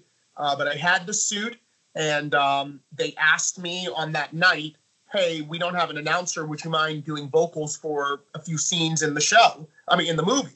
And I was like, well, am I going to get credited? You know, I said, am I going to get credited in the movie? And they said, we'll see what we can do. What would you want to be credited as if we can get you, you know, credits for this movie? And I was like, well, Larry Legend. Now, if you watch The Wrestler, the first thing that you hear in that movie is my voice doing the introduction. And if you wait till the end and you watch the credits, I'm the third credit in the cast. I'm the third credit from the bottom. CZW announcer, Larry Legend. So I just kind of stumbled into it. CZW reached out to me to be their announcer 1 month before 20th Century Fox's major motion picture, Golden Globe Award winning and Academy Award nominated The Wrestler filmed a few scenes with Butcher and Mickey Rourke at the legendary 2300 Arena. And because I had debuted a month before and called myself Larry Legend, I subsequently, after filming and adding my voice to that movie, when they asked me what I wanted to be credited as, I said Larry Legend. So that's kind of like a way that I cemented my legacy as Larry Legend. You can't take that movie role away from me. You can't take my name out of the credits because I helped make it a movie, and I did it as Larry Legend. So yeah, that was an amazing milestone for me, and I didn't even realize it back in 2008 when we were filming it. I'm gonna have to go back and watch that movie again. It's been like 5 years since I've watched that movie. Well, it's sad. It's sad. At this point, you know, it's like, you know, Darren Aronofsky always takes you on a roller coaster of emotions. So it's not really like a movie you want to revisit as much. At this point, I like watching it to, you know, to spot Papadon. Oh, there's Papadon. There's DJ Hyde. There's Monster Matt. Like all of my, you know, there were a lot of wrestlers that made the background scenery of those scenes. So I like watching it just to see all my friends getting a little cameo time in the film. Yeah, that's really cool as well. I completely forgot there was a shot with DJ in it. Oh yeah. Well, there are a few wrestling scenes, and the wrestling scenes are all very authentic because they used real wrestlers, real wrestling ring announcers, and just told us basically go about your business, and we're going to film around you our scenes. And you know, that's what makes that movie magical, if you ask me. It's a lot of real life in that movie, mixed with all the acting and the story of it all. Yeah. Yeah, that's really cool about it, because you can tell there's other wrestling movies that made, and you can tell just no one there is actually a wrestler. Right. So seeing like the CZW locker room in that was really cool. Yeah, Brain Damage in there. R.I.P. Brain Damage. He has you see him in the background going over stuff. Of course, Necro was like the star of it, you know. So yeah. So yeah, that was great, and I look back on that fondly. And love going on to IMDb and typing in Larry Legend and seeing not only that as a credit, but a lot of other things. There are a lot of other things on Internet Movie Database that I've been credited as doing that I didn't even realize were like added to IMDb. But I have like, you know, over 30 credits now as Larry Legend, and that all started with CZW. Yeah, when we were doing some digging for this interview, I didn't realize they added wrestling shows to IMDb. So there's 30 plus like CZW shows that you've done. And it's just like, when did they add the wrestling shows to IMDb? So, in wrestling, there's always the promoter, there's always the wrestlers, there's always the refs, the ring announcer. But behind the scenes, there's always like kind of an administrative staff. Yeah. And those are the people that kind of like go on YouTube every day. I'm sure no one is like showing full matches or full CZW shows. But in addition to that, they work very hard to kind of like copyright CZW's like material by like attaching it to something like Internet Movie Database, so that there's a whole CZW section with like CZW works in it. And fortunately, I was the announcer for so many shows, so I'm on there multiple times. Yeah, because on there's, Combat Zone, of course, Ring of Honor, Dragon Gate. What was it like working for Dragon Gate? Because that promotion, Dragon Gate USA, hasn't been around for, it's been years now. It was very hard working for Dragon Gate USA, because at the time that I was working for Dragon Gate, I did not realize who Gabe was. Like Gabe Sapolsky, now works for WWE, former Ring of Honor promoter or booker. I didn't realize who he was, so I really didn't realize who I was working for and the types of demands that he had. He's a very hard-nosed promoter. Wants it a very specific way and has been known to kind of yell when it's not that way. So as a young announcer, because when I was with Dragon Gate, it was like 2010, 2011, I had only known up until that point MCW, CZW, and ICW. And with ICW, I had just been given a few tryouts. I wasn't really their full-time announcer at this point. So I only knew like a few promotions, and out of all the promotions I'd worked for, I had never had anyone like kind of yell and shout and flip out like Gabe. So my time there was a little kind of like, with every job you have, there's a moment where you're like, I don't think I'm cut out for this. I don't really think that I'm going to last doing this. Working for Dragon Gate and working for Gabe was one of the times in my career that I kind of like, I remember just going to the back and being like, what are you doing? Like, this isn't a lot of money. You're all the way in Burlington, North Carolina. None of your friends are around you besides maybe Rich Swann and, AR Fox. And is this really worth it? But you go to that IMDb and there's Mercury Rising and Open the Southern Gate. There are a couple different events that I did for Dragon Gate that I got credit for. And that's like, didn't realize it at the time, but to me, that's definitely worth it. Certainly wasn't a thousands of dollars to make those trips, and it was a grueling trip. We drove from New York down to North Carolina, and then from North Carolina to Atlanta, and then back from Atlanta to New York. So it was a grueling trip, but that's a cool feature to my legacy that you can go to IMDb and see me credited as CZW announcer, ROH announcer, Dragon Gate announcer. I'm trying to get some of my Beyond Wrestling credits up there because I've done quite a few shows for Beyond, and they're up there. They're up there too, but I'm not sure if I'm as credited with my Beyond appearances. I never knew Gabe Sapolsky ran Dragon Gate. I didn't know who the promoter was for that. Oh yeah. So not to really go off on too much of a tangent, but Gabe was the promoter of ROH during like the CM Punk days, the Samoa Joe, the Carino days. He was the promoter. And then something happened, and they told him they didn't need him anymore. Like, they were going to go in a different direction, so his services were no longer needed. And Gabe was like, okay, guys, F you, I'm going to go start my own deal. And that's when he got linked with SEMA and Sal, and Dragon Gate USA was born. But yeah, Gabe was the evolved, current WWE, backstage official, NXT official. Gabe Sapolsky, he was the brains behind Dragon Gate. Well, you learn something new every day. Yeah. Did not know that. Yes, with these, what do you think of all these crazy death matches? Like, because you said when you started CZW, you didn't know, like, what it was like with, like, how violent it was getting at the time. Yeah. When they were more violent than they are now. They hardly exist now. I mean, CZW hasn't run since March, but I think that the violence that is in deathmatch wrestling is very superficial, because you're instantly going to see the effects of the moves with the blood. Mm-hmm. And blood is a tactic that sometimes can heighten the emotion when used correctly. I feel that the emotion is already heightened from the beginning of a deathmatch show, because you know it's just going to get more and more bloody and more and more violent from the onset. So I love deathmatch wrestling.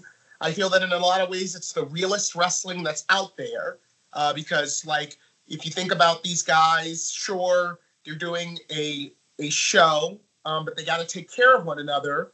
And it's almost like you have to take the most care of your opponent when you're power bombing them through a pane of glass, or, you know, jumping off the top of a with a Canadian destroyer or whatnot. You know, you have to take the most care of them. So I love deathmatch wrestling, and just between everybody who is watching this, I will tell you that in all walks of life that I have had, deathmatch wrestlers are the sweetest, kindest, softest, and I don't mean soft like that they're punks. I mean softest as in they are just the kindest men that you could ever hope to meet. And that says a lot about the culture, because, I mean, you take, you know, standard wrestling, and I met a lot of dicks, pardon the expression, over the years, people that just went out of their way to be cruel to me or cruel to someone else, or just plain cruel. You really don't see that in deathmatch wrestling as much. So that's another reason that, as crazy as it is, I also think it's very special, and it's really what's for me. That's good, yeah, too, because I've met a few wrestlers working with ring setup for CWE here sometimes, and I've met like Chris Hero and Chris Masters, and just those guys are stupid chill as well. Just like seeing them on TV all the time, and then meeting them, and then they're just like the most chill person, and you're talking to them for like an hour, 2 hours, like it's nothing. It's just like, this is cool. Like, never thought this would happen. Oh yeah. Yeah, so don't judge a book by its cover. As violent as deathmatch wrestling is, I can't think of a bigger sweetheart than Shlak. Yeah. Yeah, we want to get Shlak on too, because he seems like an interesting character, that's for sure. With like all his music and his wrestling career, like, yeah, we're in talks with him right now, actually, to try and. Funny side story about Shlak: I actually did a drop for one of his Eat the Turnbuckle early offerings before he was a wrestler. May have been before he was training to be a wrestler. He contacted me, or one of his bandmates contacted me about my voice and about how they loved it so much, and asked if I could do a drop for one of their albums. And yeah, I did, and it's legendary. I'll have to link you to it if you never heard it. Okay, yeah, I'd like to hear it. It's been a little bit since I've listened to Eat the Turnbuckle. But yeah, I'd love to hear that drop on it. Oh, yeah. It's legendary, bro. And, like, have you ever been in harm's way at these deathmatch shows? Like, have you ever, like, been hit with, like, a piece of flying glass or...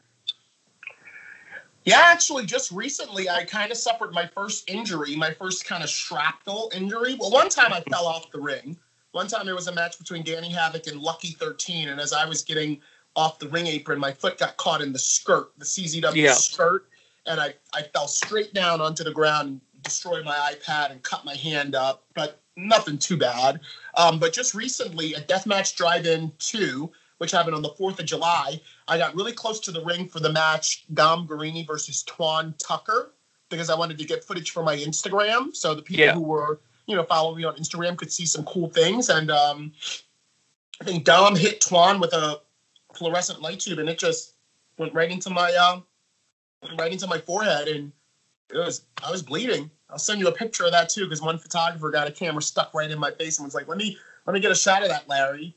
And bleeding all over the place. But yeah, that has happened. But typically I try to stay far away from the action Or I try to pick my spots when I think like, oh, a big crescendo is going to happen, and be kind of behind the photographer so that I'm protected. But one time I have been cut up, not terribly, but was pretty close to my eye. Yeah. You just go to film during a big spot, just put your arm up, you're like, uh-oh, just in case. Well, a lot of the times what I'll do is I'll squat down by the apron. I'll get the camera set to where I want, and then when I see the big things about to happen, I actually will duck down underneath the apron, leave my camera there filming, and hope that by the grace of God, you know, whatever happened, the action was captured right in the center, and look at it, and 9 times out of 10, I get that shit. That's really good. You don't want to risk losing an eye from a piece of flying glass. Well, thank God it hasn't happened so far, and July 4th was a little reminder, Larry, don't get too close to the fire. You might get burnt. Yep. That is true. With ICW, I've talked to Danny Demento as well, and I'm trying to get him on the future. What's it like working for ICW? ICW is the first company that actually put my name on a poster.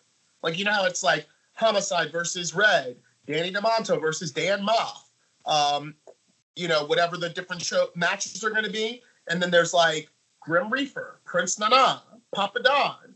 ICW back in 2010 was the first company to put Larry Legend and more, ! So working with ICW has been one of the most gratifying experiences ever, because ICW is Danny Demento. He always has been kind of instrumental behind the scenes with who's getting booked and how the shows are going to be, what they're called. Mm-hmm. He's always believed in me, and always believed that I'm the best in the business today. So it has been nothing but a dream come true to do shows for ICW since 2010. For 10 years now, I've been doing shows with ICW, and I'm not stopping. And because of that loyalty and that legacy, I've now been to Tampa and, you know, Port Richey, announced the Ming, legendary Haku. You know, it's just been very gratifying to be with a company, because a lot of companies have shown me the door over the years. Obviously, I no longer work with Ring of Honor, which wasn't very gratifying. And it also wasn't very gratifying to see like other announcers after me kind of get an opportunity, because the writing on the wall there says, well, you just weren't good enough to hack it with us, so go back to CZW. So it's very gratifying to know that for over 10 years, there's been a company like ICW that has always co-signed, believed in me, and been an advocate of my growth as an announcer in the world of professional wrestling. So gratifying is the best way that I can describe working for ICW. Yeah, that's probably one of my favorite promotions going at the moment, because I prefer the independents over like WWE and Impact, of course. Because it's more entertaining to me. Just because you got guys who, like, because WWE would be like, oh, go out for 5 minutes and only do this. Yeah. But in the independent leagues, they actually care about their wrestlers. So here's what it is. It's not that ICW or CZW or ROH cares about their wrestlers more. It's the amount of freedom that they give the wrestlers to do the promo the way that they want to do it, to do the match that they want the way that they want to do it. Mm-hmm. There's less micromanaging of, okay, Larry, say it like this. Whereas with WWE or some of the bigs, it's like, if you don't say it this way, oh, we got to do it again.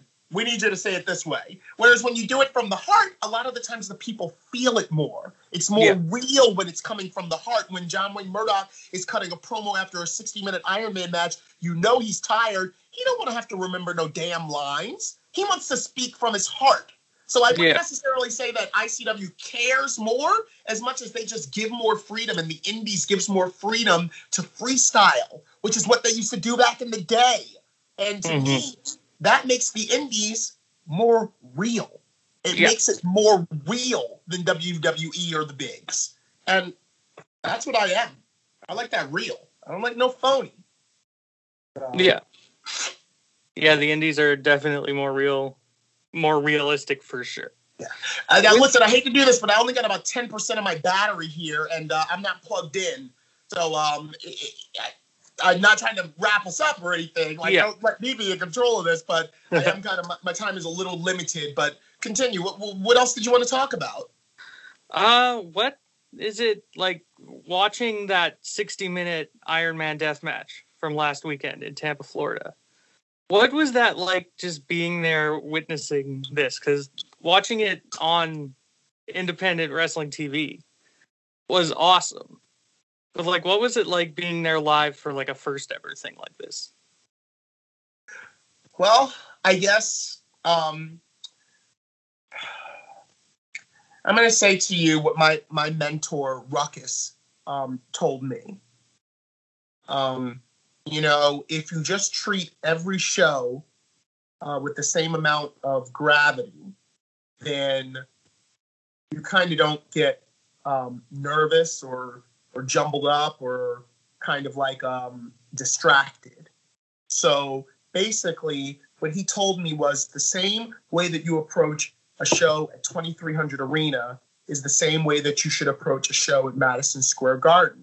Even though in 2300 Arena, you're probably in front of 150, 200 people at most, and in Madison Square Garden, you're in front of 1,400 people. If you approach the Madison Square Garden show with the same way that you approach the CZW show, they're all going to be easy. You're going to be ready. You're going to be prepared. So I guess what I'm trying to say is that the 60-minute Iron Man match, I could say that was as close to a Cage of Death main event that I've ever experienced in ICW. And when I say a Cage of Death main event, you know that CZW closes the year in December with a big show, whether it be Sami Callihan versus Danny Havoc, Mance Warner versus Ricky Shane Page, or Brandon Kirk versus Jimmy Lloyd. It's like, this is the culmination. This is it. This is the big fight that we have worked our whole year for. So I guess in a lot of ways, it almost had kind of like a WrestleMania, Super Bowl, Cage of Death feel to it, because it was like nothing you'd ever seen before or that had ever been attempted before. So that's the best way that I can describe the feel of No Holds Barred 8 with that first ever 60-minute Iron Man death match. Yeah, that was really cool watching that. It's like, I hope no one gets hurt because they're doing this for an hour. Well, they're professionals. Yeah. They're professionals, and they didn't get hurt when they did the, No Holds Barred 6, when they did the Canadian Destroyer off of a barn through a pane of flaming glass. It's just going to be like 60 minutes of that this time. And damn, they didn't deliver. They did, because they're pros. Yeah, they delivered really well on that. I was very worried at a few parts of that at some of the spots they were doing, but I'm happy they're both okay. And I mean, they're probably sore as shit. Oh yeah. But they're okay though. That's what matters. They're okay. Yeah. After what they went through. Listen, we're always going to be okay. The deathmatch guys are always going to be okay. What you need to worry about is that strong style New Japan stuff, the head trauma. Oh yeah. I'm not to say that the deathmatch guys don't take their lumps too, but I've been doing this for a number of years, and the amount of real serious injuries where it's like, oh, we got to take someone to out of here on a medevac one time. So we're going to be okay. So listen, I'm sorry to do this to you, but now I'm getting the 5%. So what else? You want to just hammer it in with a couple more, and I can get going? I'm sorry to do this to you. It's all good, man. Since your phone's about to die, if people want to find your social medias, where would they find you?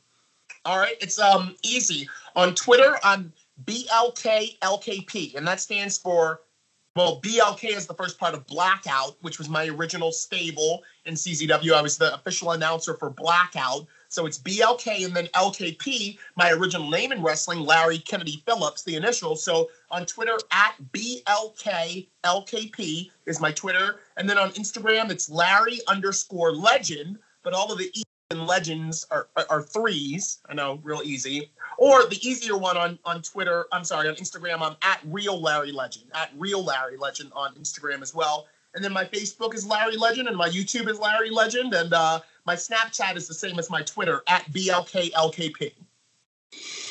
Okay, and it was really nice talking to you, and hopefully we can do this again soon for a part 2, if you would want to do that. I would love to, because guess what? I got a lot more to talk about. With 18 years of experience, we just kind of scratched the surface on, Ring of Honor, CZW, ICW, Dragon Gate, my kickboxing, but I'd love to talk about some detailed stories the next time that we're together. Oh, I'd like that a lot. We should do that for sure. Well, that was fantastic, Ducky. Thank you so much. And I know organizations like ICW and CZW, like this is tailor-made for a sicko like you that really that kind of digs all of the brutal, like I don't want to say CZW is just straight death match. They aren't like they used to be. They're more like, as you would say, actual wrestling now. They haven't run a show since March, and they're coming back in February. Oh, okay. Like CZW always was they took ECW even more. Yeah. Like that, they took it one step more, but I started on Japan. That goes way more than that.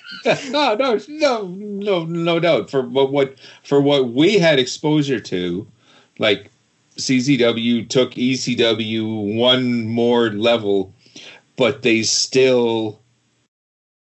still an actual you're right. What would say like an actual federation. I remember like some of the CZW guys would invade Ring of Honor every once in a while. Yeah, that storyline, that feud was awesome. I liked that. Mm-hmm. That CZW ROH Cage of Death, that was so good. That was so good. So, how long have you been into the CZW? Oh shit, I don't even know. Like from the beginning, or did you discover it later? Not from the beginning. On? I mean, I've watched all of it from the beginning now, but okay. I remember just like going through YouTube and seeing this. Oh, DJ Hyde throws Danny Havoc, rest in peace, Danny Havoc, off a balcony, and I was like, "What the hell is this?" And just in the ECW arena where they had their shows, and he just holding Danny Havoc, and he just like tosses him like 15 feet, and he just lands on 2 tables, and it's like, shit, what the hell company is this? And then I'm like, this is cool. I just started watching. I was probably in like grade 10. Oh, okay. So, oh god, I got to do math. Shit. Wow, I get you were in your 12 years ago. Okay. Okay, so you were in high school, obviously. Okay. 16. I was 15. Okay. Right on. Okay, so yeah. This is one of the things that honestly that I think makes this show, because you've got your thing, Ducky. Matt is all over the place and knows everything, I'm convinced. Okay, yeah. And I'm kind of the old timer here that, while I've got a good grip on things like the modern wrestling, like probably what comes out of me the most, is the old school stuff. So I think the three of us got it going on. And if we can have more guests like Mr. Legend, I think it'll take us, one step more just in terms of absolutely everything. So thank you for that. That was a fantastic chat, and here is to some more. Obviously, you two will probably have a greater fandom and a greater connection to The Undertaker than I did. This is probably a more meaningful for you guys, and it probably hit you home, more than it would have for me. When did you guys first discover The Undertaker? For me, it was during the Attitude Era. I was in grade 7. That's when I first started watching wrestling. Undertaker had already been around for 8 years at that point. Mm-hmm. And I think Kane was like had only been there for a whole year, but like people were telling me about like when I first started learning about wrestling, people were like, "Oh yeah, this is the Undertaker, and this guy over here, this is his brother Kane," and I was like, "Oh okay." And now he has a brother, just out of the blue, yeah. It's like, are they? And I'm thinking to myself, like, are they actually brothers? They're like, I don't know. But it's like as far as we were all concerned, yes, they were. But it's like, oh, yeah, I always knew wrestling was fake, but whatever. It's still real to me, damn it. So yeah, don't be saying the 4-letter F word. Come on. I'll say fuck off, please. Okay, that's right. That's acceptable. Yeah, okay. The other 4-letter F word. No, that's not. No. Sorry. Okay, I knew wrestling was predetermined, scripted. But what? It is? What? What? You're bullshitting. Don't tell me about Santa Claus. Well, he's not fake too, is he? Yeah. Well, he was on an episode of Raw. Man. Yeah, it's that's done by Austin. So. Yeah. What about you, dude? When did you discover The Undertaker? I started watching wrestling when I was 4. Okay, so probably. 97. Okay, so yeah, the character would have been off and running. Yeah, it would have been right before Kane's debut at. Oh shit! What was that pay-per-view in your house? Bad Blood. That's it. Yeah. Like that's an iconic moment right there. Yep. Right. Myself, when he showed up to the WWF, he was okay. Like the WWF, they had so many of these characters. Mm-hmm. And it's just like, okay, someone reached into the box of gimmicks, pulled out like this, and said, "Here you go, big guy. Like, let's see if you can run with this."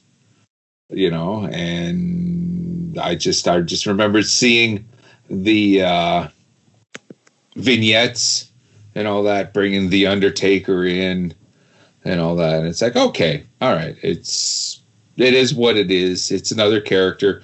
Honestly, I never would have predicted that it would have taken off the way it did, because there was just so many fucking plumbers and mailmen and repo guys and garbage truck. Yeah, there's just Duke the dumpster Josie.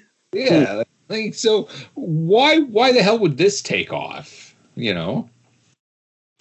Obviously it did. It did. I think the reason for that is when you remember, was it our first episode, our very first Turnbuckle Talk, where I was talking about the fundamentals of what makes a good pro wrestler and a pro wrestling: the work rate, the believability of your character, and your promo abilities. Mm-hmm. And in some weird way, shape, or form, The Undertaker checks all 3 boxes. Mm-hmm. And he did right from the start. Now, you might think, well, he doesn't really talk, rest in peace. Mm-hmm. Just stuff like that. That works. That worked for so many years, where that's all he had to say. And he had the mouthpiece. He had Paul Bearer, Percy Pringle, who was Brother Love before that. Right. He had the perfect foils. Mm-hmm. Okay. But even without not really, you didn't need, just those few, what little The Undertaker did say was enough. Okay. And for a big guy, he had an incredible work rate, even in his later years. That's why they kept bringing him back every WrestleMania with Shawn Michaels. And, it was like, who are they going to bring in so Undertaker can have a great match with? Because I think he was only doing 1 or 2 matches a year, because he's getting older, he's getting banged up. Mm-hmm. And all that, but he still pulled it off for a big guy and all that, and being so banged up, he had an amazing work rate. Mm-hmm. It was absolutely fantastic. Yeah, like for the last decade of his career, he was just kind of like coming back just for WrestleMania season. Mm-hmm. But he just after like, especially after they acknowledged the fact that the streak was a thing, the WrestleMania streak was a thing. Mm-hmm. Yeah, he would kind of like show up like around the Royal Rumble, just kind of like this outlaw that's like coming on the horizon to defend his honor. That's right. Yeah, that's right. That's right. And the character worked. Like, okay, nobody believes he's actually the dead man. No. Okay, no one actually believes he came back, but everyone, or the vast majority, suspended that disbelief for that like when the lights went out, when you heard the gong, okay, you were invested. Yeah. All disbelief right out the window. And it worked so well for so long. Like an old timer like me, okay, I don't buy the character. I do buy the reaction. The reaction is legit. Oh, I don't know if it's ever going to be replicated again. I don't know how you ever could. It's like just that one note that from that bell was just like enough just to like make the hairs on your arm and the back of your neck stand straight up. Mm-hmm. And the look on, like, it didn't matter who it was in the ring. As soon as like somebody heard that noise, they just like froze, and the expression on their face was priceless. Mm-hmm. Mm-hmm. Yeah, like, shit, I'm dead. Yeah, and that helps the character as well. You know, like that initial reaction that I was like, oh my god, oh no, the Undertaker. You know, like that helps. You know, push the character and the idea of the Undertaker and all that. So yeah, that was my first. You know, the vignettes, bringing him in. I think it was, it was against Hulk Hogan, like, right? Like he was the dead man. The very first big thing that the Undertaker did was the whole Tuesday in Texas thing with Hulk Hogan. Like shortly after his debut was a year into his career, he faced Hulk Hogan, I believe. His debut was like as the last member of Team DiBiase at the Survivor Series. Right. And at one point, like before any real TV vignettes and all that, I believe he was called Kane the Undertaker. Yep, he was only called Kane the Undertaker once. Okay. Yeah. Okay. And then they just kind of buried that, thank God. Yeah. That's a bad pun.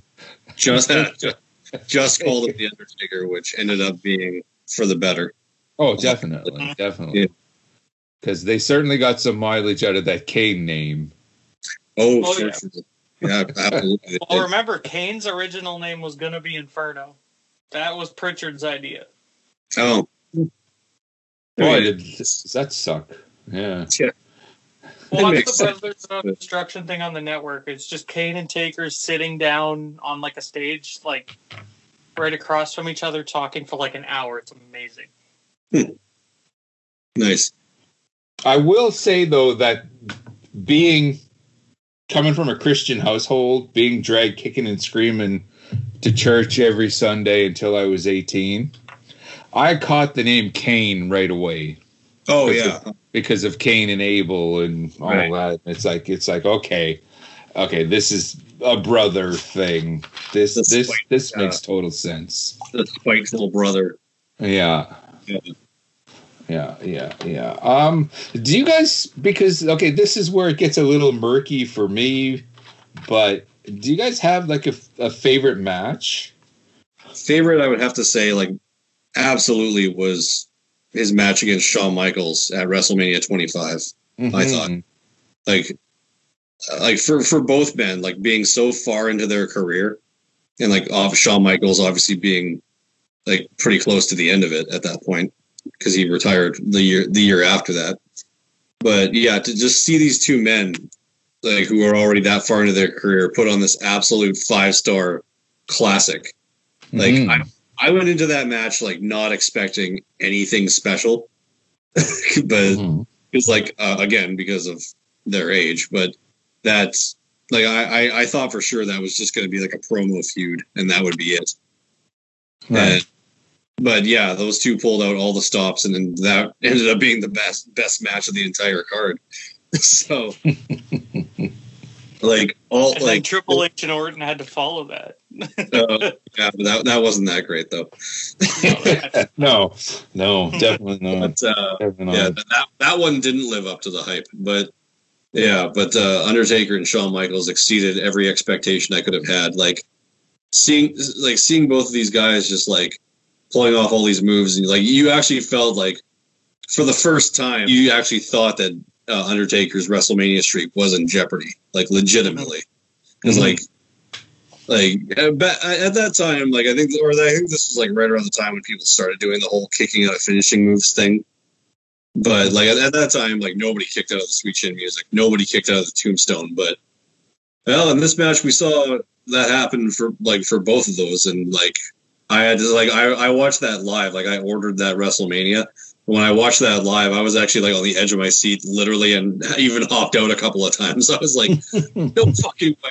Like, and yeah, Undertaker taking dives to the outside, even at that age, even though, yeah, that was like, when he killed the camera guy? Yeah, when he killed the camera guy, yeah. And, I still want to see that view from that camera. That would be amazing. Oh, man, yeah. Well, maybe it broke. Yeah, just here we go. Oh, I'm going to die. Yeah. Yeah, Undertaker almost like landed on his head at that point, I think. Yeah, but for that camera guy, he would have. Oh yeah, for sure. But yeah, like just everything about that match from the promos leading up to it, and like even the entrances where like Shawn Michaels was all God Boy at the time, and he was like did his entrance where he came down from the heavens dressed in like a trench coat and a hat, similar to the Undertaker's, but they were white. So he so he came down from the heavens, and then you didn't see him for a couple seconds, and then his regular music his music started up, and he came out, did his entrance, and then Undertaker rose up from underneath the stage, like ascending from hell. Yeah. So I thought that was a pretty cool little theatric, and then then like after all the back and forth, like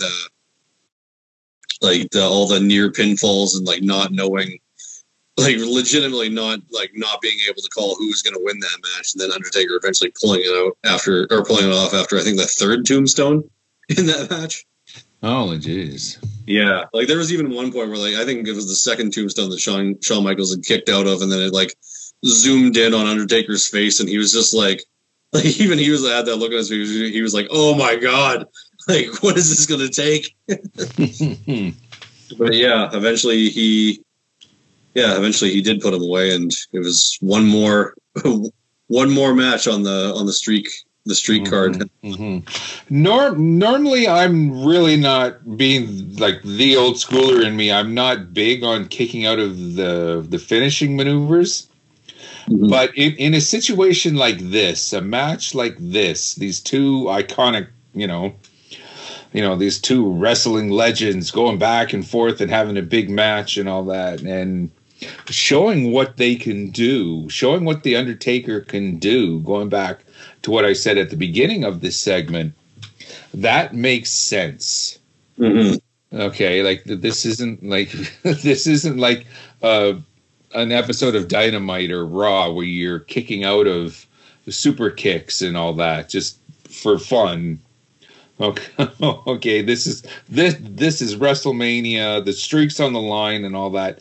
Like, it's something extra special. So it's times like that where you let stuff like kicking out of finishing maneuvers and all that, that's when, you have to apply that. And I think that works. Yes. Definitely in that. And it was the match, with Michaels at the beginning of this segment. Like I said, he had that incredible work rate that just got better as he got older, it seemed. Yeah, to a point, yeah. Because the younger incarnations of The Undertaker, where he was all character. Yeah. Okay. And as he got older, a little bit more of Mark Calloway came out and all that, and they kind of made him a little more human, sort of, kind of a roundabout way. And they gave him the opportunity, and I guess the time and the character, like, to show an athlete instead of like a horror film character. Right. Like, well, when they brought him back as the American Badass character in 2000s, like, that essentially was just Mark Calloway. Right. Which, honestly, and this is going to be blasphemy, that's my favorite incarnation of The Undertaker. Like, that's just the one that I kind of enjoyed the most, just because it was the most believable for me. I didn't have to suspend any disbelief or anything. I think they called him like Biker Taker. Yeah, that was like they never called him that on air. That was just like an internet name that they gave him, Biker Taker. Yeah. Right. Which, it's actually kind of a throwback to a character that you would have seen in the territories. Right. Then, before coming up to the WWF and getting a more, reaching into that box of gimmicks and giving something else. Like Hillbilly Jim, he actually, in the old Mid-Atlantic area, he actually went by the name Harley Davidson, and he had a biker type gimmick. So when they kind of created Biker Taker, I was like, all right, this is cool. Yeah. All right. Okay, but it's not like I'm not ragging on The Undertaker that you guys know and love the most and all that, because like I said, like, he checked all the boxes and it was actually pretty cool. Yeah. Absolutely. What about you, Ducky? Do you have like a favorite Undertaker match or anything that kind of sticks out for you? The one that really sticks out the most for me is the first Buried Alive match. Oh, Mick Foley. Yokozuna? No, him and Mick Foley. Mankind. Oh, okay. Mankind, yeah. Which they were, because remember how they had that feud? They did like Buried Alive. They did the Boiler Room Brawl. They were supposed to have another one, but it never ended up happening. Oh. They were talking about doing renting out Alcatraz for a day. Oh.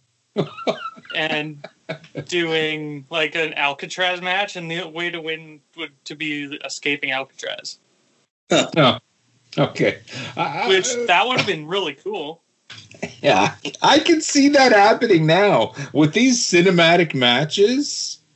Yeah, that would have been. I can see that, and I've been to Alcatraz. Like, I'm not that old, not as a prisoner and all that, but as a tourist in San Francisco.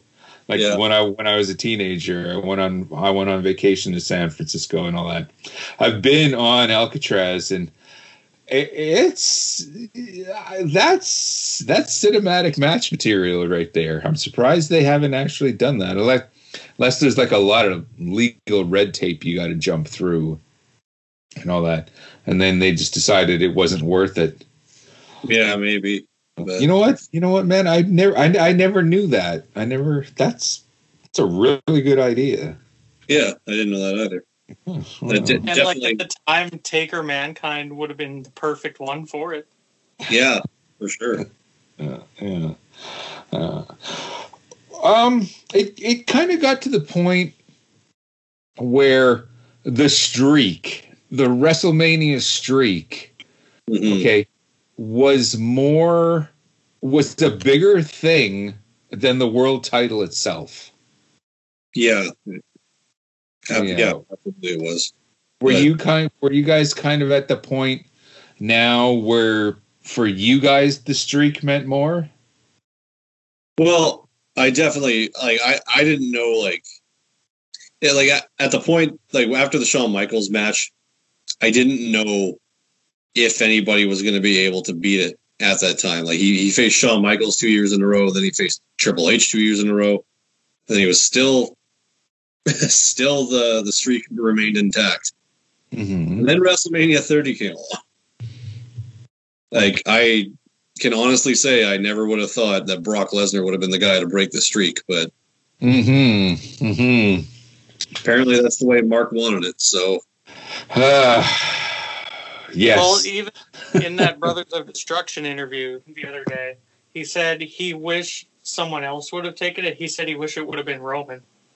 Oh, yeah, that's interesting. But okay, but he didn't think Brock needed it. Of course not. No, but Roman also wasn't really that, he wasn't a main event player at the time. No, he wasn't. But the idea, if you're going to actually kill the streak, this thing that meant so much for so long, that's actually surpassing your titles and all that, you have to use it to strap a rocket on someone's back to create a new star. Mm-hmm. Okay, now there was a lot of speculation that behind the scenes that Brock Lesnar and Mark Calloway are buddies. Yeah, they are. And all that. So it's like, so when I found that out, after the streak was broken by Brock Lesnar, it was like, really? Because it's like when one rich millionaire goes and helps out another rich millionaire just because they're buddies and all that, and it was a wasted opportunity to do something for someone else. Yeah, I think I honestly don't know I heard a lot of people say that Undertaker did want it that way at the time, but with the fact that Undertaker suffered a concussion in that match, pretty early on. Oh, okay. Who knows if he was supposed to kick out of the F5 or if he just laid there because he was really that concussed. He was that injured. Okay, that I understand. Mm-hmm. That I get. But to waste the streak on a part-timer like Brock Lesnar who really doesn't even care. Yeah. He's just there for a paycheck, and meanwhile you've got a whole roster of guys that you could create, from breaking the streak. He's the guy that broke the streak, and he's going to be around in 6 months. And you could really run with it and create a huge star and all that. It was just, the whole thing just smacked of wasted opportunity, and it still gnaws me to this day. like it really does. And it's just maybe I need to kiss a girl, you know what I mean? When I always say, and I said the same thing. Okay, when Brock pinned the Undertaker, and they showed all the people in the audience with this stunned look on their faces, like, oh my God, this is life altering for them. And Snowy, we knew someone who was there. Yeah, we wanted to. I just wanted to scream, guys, really? Yeah. Kiss a girl, you guys. But I guess since it's still kind of bothering me, I really can't. I really can't get on anyone else's case for having an impact on their life and all that when I'm still kind of about it. Yeah, well, the thing is too is that the referees are always are told to always count or make the count as if they would count to 3. As if it were the final decision. But being that the Undertaker was so concussed he didn't know where the hell he was, and also the fact that they've edited it now on the network, but initially when they played it live, the bell didn't ring after the referee counted 3. So that also, no one really knew what was going on then. Yeah, it was like stunned silence of a stadium full of people.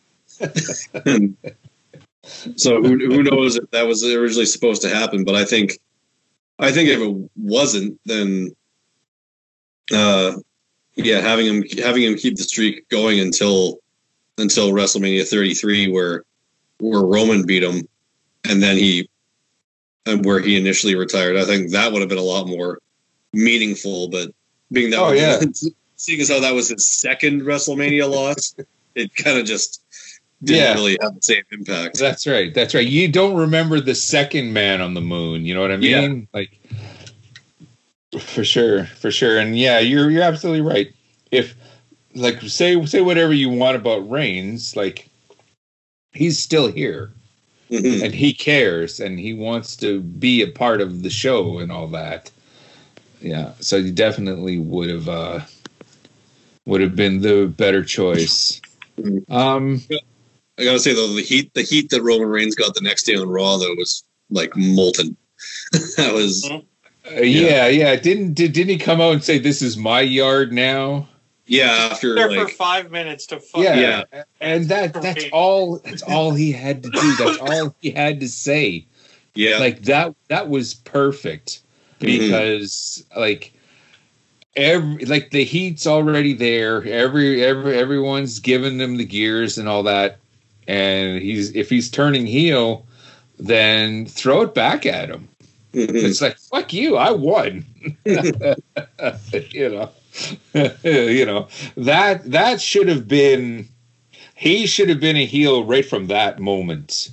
Yeah, I agree with you. And like again, but could you imagine how much more impactful that would have been had that have been Undertaker's only loss at WrestleMania? That one? Oh, definitely. Definitely. It's like, fuck. Yeah. Why is it we can book better than the WWF can? I don't understand this. But okay. Fair enough. Obviously, Undertaker is Hall of Fame material. Of course. Yeah. Who do you unfortunately Paul Bearer, Percy Pringle, he's no longer with us. He himself someday should be, going into the Hall of Fame. He's in the Hall of Fame. Yeah, he is. Percy Pringle, Paul Bearer's in the Hall of Fame for sure. Oh, okay. Yeah. Sorry, like the WWF Hall of Fame doesn't mean a hell of a lot to me. Okay, because it's just a show the night before, like if the WWF had a Hall of Fame had an actual building, that people like Cooperstown with hockey and all. Yeah, it's Cooperstown. Okay, like then it would mean something to me. This doesn't, so I don't always know exactly who's in and who's not. Pretty sure the Undertaker's not yet. No. Yeah. Okay. Who would you guys tap to induct him? Probably Kane. Right. But, I don't know. It'd be like a 3-way toss-up, I think, between either...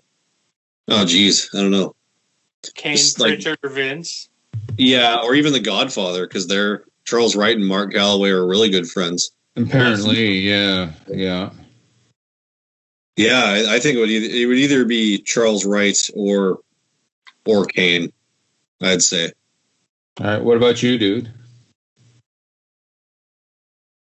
Probably, I'm going to have to go with Vince. Yeah. Well, then again, watching Vince talk about Taker before his final farewell, it looked like he was having trouble talking. So maybe he was getting choked up, because I know him and Calloway and McMahon are actually like pretty close in real life. Mm-hmm. Yeah. It's a tough call. It's like one of those It's one of those questions you think you know the answer to until you have to answer it. Yes, and I've done interviews for like 14 years now on our brother show, Radioactive Metal, and sometimes I trip up artists when I'm asking questions because I'll pull out a question from left field and they're like, holy shit, that's a good question, dude. I don't know, and all that. But I was thinking about this. One of the most famous moments, okay, in just wrestling history in general was the Hell in the Cell between Undertaker and Mankind. Oh my God, yeah. And Foley went off the cage twice. He went off the side in the first 2 minutes of the match. Right. And then through the roof. My God, he's dead. He's dead. I kind of thought that he could have been. Yeah. Well, it's like even Mick said, because remember how Taker chokeslams Terry Funk just randomly after that happened? They got face to face there for a second, and Taker asked him if he's alive, and then that's when Terry checked his pulse after. Oh. And then Terry got back up and got close to Taker for a second. He was like, yeah, he's still breathing. And then Taker just chokeslammed him. Wow. But I remember when he took the choke slam onto the top, that it wasn't supposed to break away like it did. It was just kind of supposed to break away a little bit and sag down. Okay. To kind of slide through it.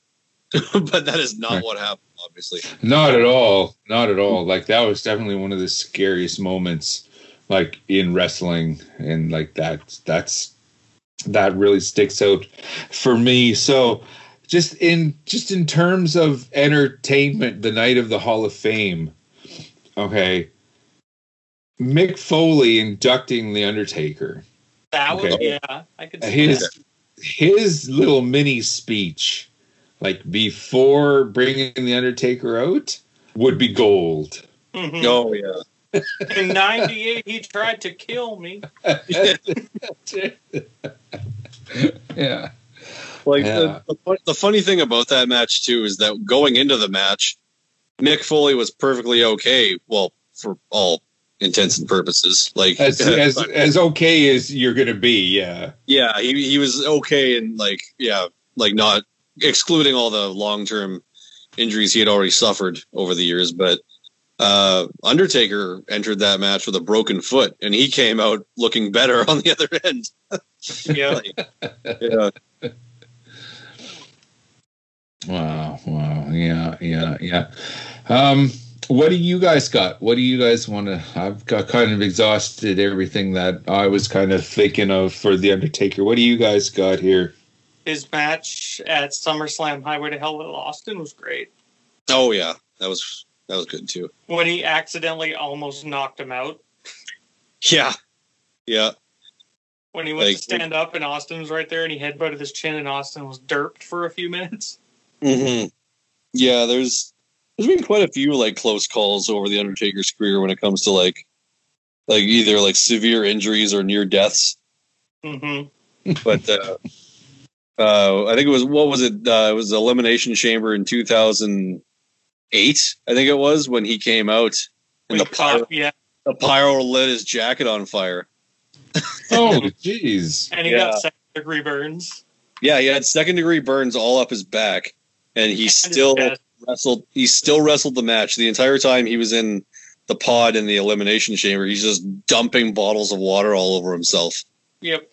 Yeah. So that you want to talk too on that Hot Ones episode, he was talking about that when he had second-degree burns on his chest, and Jericho had him in the walls of Jericho, and it had his chest rubbing against the mat, and he was like, "Oh!" Wow. I'll have to send you guys that video. It's really good. That must have been the longest walls of Jericho. I was just thinking about it. Felt I don't know what would be worse, the one that one to Undertaker with the secondary burns on the chest, or the one that Triple H got after he tore his quad on the announce table. Oh, God. Yeah. Yeah, but wrestling's fake. Oh, totally. Yeah.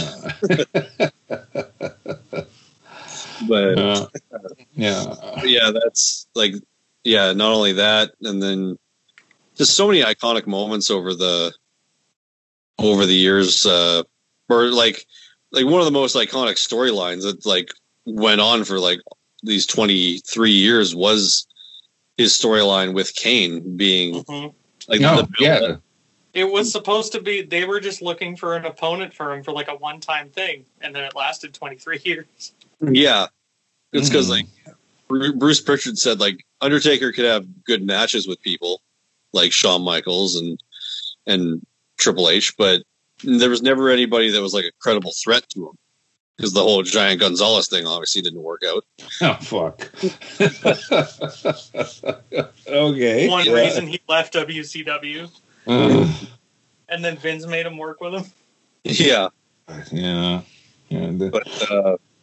But yeah, like, just that very first Hell in a Cell match against Shawn Michaels, when he had him beat, and like Shawn Michaels was just like a bloody pulp, or as JR would say, bleeding like a stuck pig.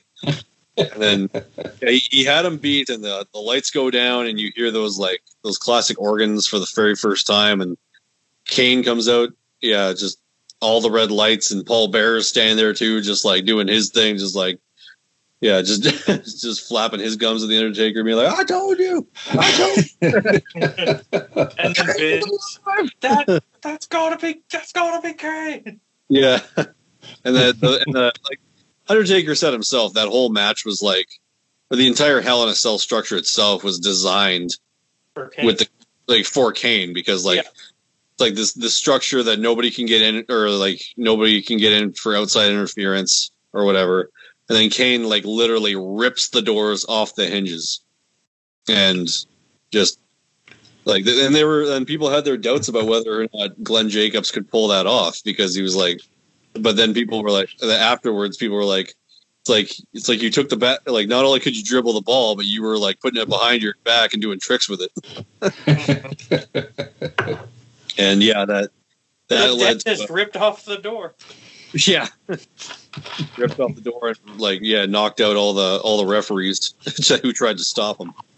But some Taker who laid there for 5 minutes until Sean pinned him. Yeah. Like one arm draped over, and then Earl Hebner's like epic slow count.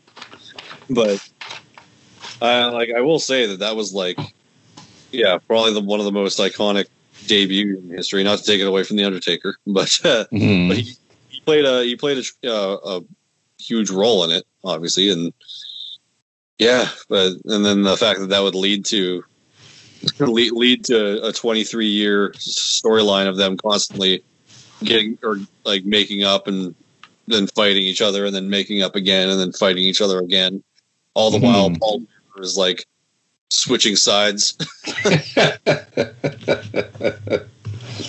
I remember. What was it? The WCW ECW alliance, and it was still Biker Taker at the time. Yes. And the WWF was under attack. Mm-hmm. Okay. And I remember like Vince is rallying the troops in the back, and Biker Taker kind of stood up and said, "Hey, we'll just let me and my brother here take care of this." Like, that's what I wanted to see. Okay. Okay. I wanted to see Biker Taker and Kane like take on like WCW. Like that probably would have been more interesting than what they came up with. Yeah. And, and all that, because you had just, Hulk and the Thing, against the rest of the Marvel universe would have been just amazing. Yeah. That's I was hoping that like they kind of would have went there. And unfortunately not. That's one of the things. Okay. When I think about the Undertaker, like these special memories that kind of pop into my head and all that, like that's something that always stayed with me. Another thing that always stayed with me was after Randy Savage and Elizabeth's wedding. Okay, and Jake Roberts did everything that Jake the Snake did everything that he could to ruin it, but Undertaker stopped him. And Jake is like, well, whose side are you on? And he just looked at Roberts and went, not yours. And it's like, I don't know, for some reason, like these little things, like what I did yesterday at work, or, you know, like, I don't know. Don't ask me. That was yesterday. But what happened 30 years ago, this one line on a wrestling show kind of sticks. Yeah. You know. You know, and that was just something that always kind of stuck with me. Yeah. That's the little things that fucking just stick in your mind forever. Mm-hmm. And like the Undertaker had those. Oh yeah, in spades. You know? Like when they crucified Stephanie McMahon. Oh yeah, we're about to marry. When they were about to marry them. Yeah. Yeah. And they actually did they not like put her on a cross? Like on TV and raised her up and all that, and it's like, holy jeez, like that was smack dab in the middle of the Attitude Era, right? Or when Undertaker hung Big Boss Man at WrestleMania. Oh shit, yeah, that's another thing. Like, could you do, like, in today's PC world, like, could you do some of this shit? Like, can you do like a Buried Alive match? I don't know. I don't think you could. Like, can you hang a guy? Can you crucify a girl? Like some of the shit that they did with the Undertaker is like, wow. When looking back, remember when they tried to kill Austin in that funeral home? Oh yeah, him and they tried to embalm him. Yeah. Yeah. No, I don't. Was that I guess that was part of the Attitude Era as well. Yeah. Like the whole thing was like Undertaker and Paul Bearer had like chloroformed Stone Cold and like took him to this funeral home where they were gonna like embalm him alive. Oh jeez. Okay, that's one step up of the against the Ultimate Warrior. Yeah.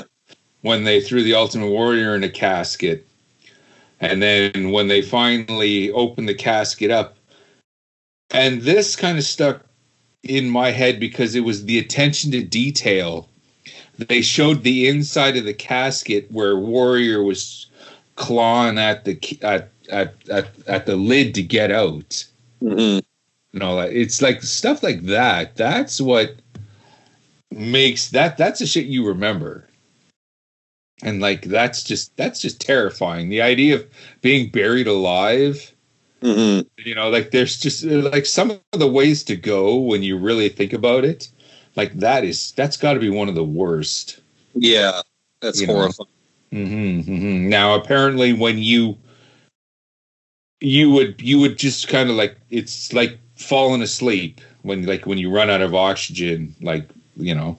Mm-hmm. But that moment from realizing that, oh my God, I'm being buried alive, to that point where you do pass out, that must be just, oh, fuck. I couldn't imagine that. And with the Undertaker character, they were able to tap into stuff like that. Like tap into the human emotions, you know. Yeah, like the psychological side of it. Yeah. Mm-hmm. That's why they had the casket matches. And what was that? What was the match against his brother, against Kane there? Inferno match. Yeah, like the first, like you had to set the guy on fire. Yeah. You know, it's like, and it all works back to about how it was a house fire that they thought his brother had died in and all that. So that's why they added, like, that's good storytelling. Like, you don't need sitcom writers like the WWF has now. Yeah. Like, they had bookers. They had wrestling bookers back then, and they came up with stuff for a character like The Undertaker. All that, like, Bruce Pritchard had a hand in most of that stuff. So Pritchard is a wrestling guy. Yeah, but now when he books shit, it's terrible. Yeah. Okay, is he still still booking? I just thought maybe he just he doesn't Vince's he run door. on SmackDown booking now? Okay. I don't know. I don't know. Like, I know I've said this on the show before. It's like I do have to start watching the WWF again, I guess. Yeah, I'm pretty sure he had a big hand in that dog food angle between King Corbin and Roman Reigns. Yep. All right, I'm almost afraid at least he didn't do the low blow angle between Nakamura and AJ like Road Dogg did. Oh yeah. Well, not everybody's an endless supply of great ideas. Nope. Yeah. Well, apparently we are. Yeah. Since we seem to be booking every federation every week. Yeah. Do you guys have anything else that you want to share about The Undertaker? Because, like I said, you guys are bigger fans than I was. It's just about time to bring this crazy train into the station. What else you guys got that you want to share? Nothing really Undertaker related anymore. But would like to thank Larry Legend for being on and sharing his experience with the wrestling business so far with us. Yeah. Definitely. Okay, fantastic. Well, then, how can people get a hold of us? Sorry. Oh, sorry. I just wanted to say, like, to cap off the whole thing about Undertaker, I just want to thank Mark Calloway for 30 years of dedicating himself to this business just to entertain people, and for being one of the greatest character performers of all time in the business. Like, no, I don't think anybody will ever have a career that'll match The Undertaker's. Definitely not. Thank you, sir. Yes. How can people get a hold of us? You can get a hold of us on Facebook at facebook.com/Wrestling Night in Canada and on Instagram at Wrestling Night in Canada. And of course, Wrestling Night in Canada is a proud member of the Shining Wizards Network, shiningwizardsnetwork.com. Kind of check us out there. The network is a fantastic little group of really cool, predominantly wrestling podcasts, but there's comedy, there's pop culture, there's our brother program, Radioactive Metal. If you haven't had enough of your cool Uncle Snowy and you are into the metal like we are, you'll want to check that show out as well. And I just wanted to say hello and horns up to the Shining Wizards guys themselves. I believe as we speak, as we're doing this, okay, they are recording their 9th anniversary episode. Oh. Yeah, to be 9 again, you know. And I say that because Radioactive Metal, I've been doing that for like 14 years now.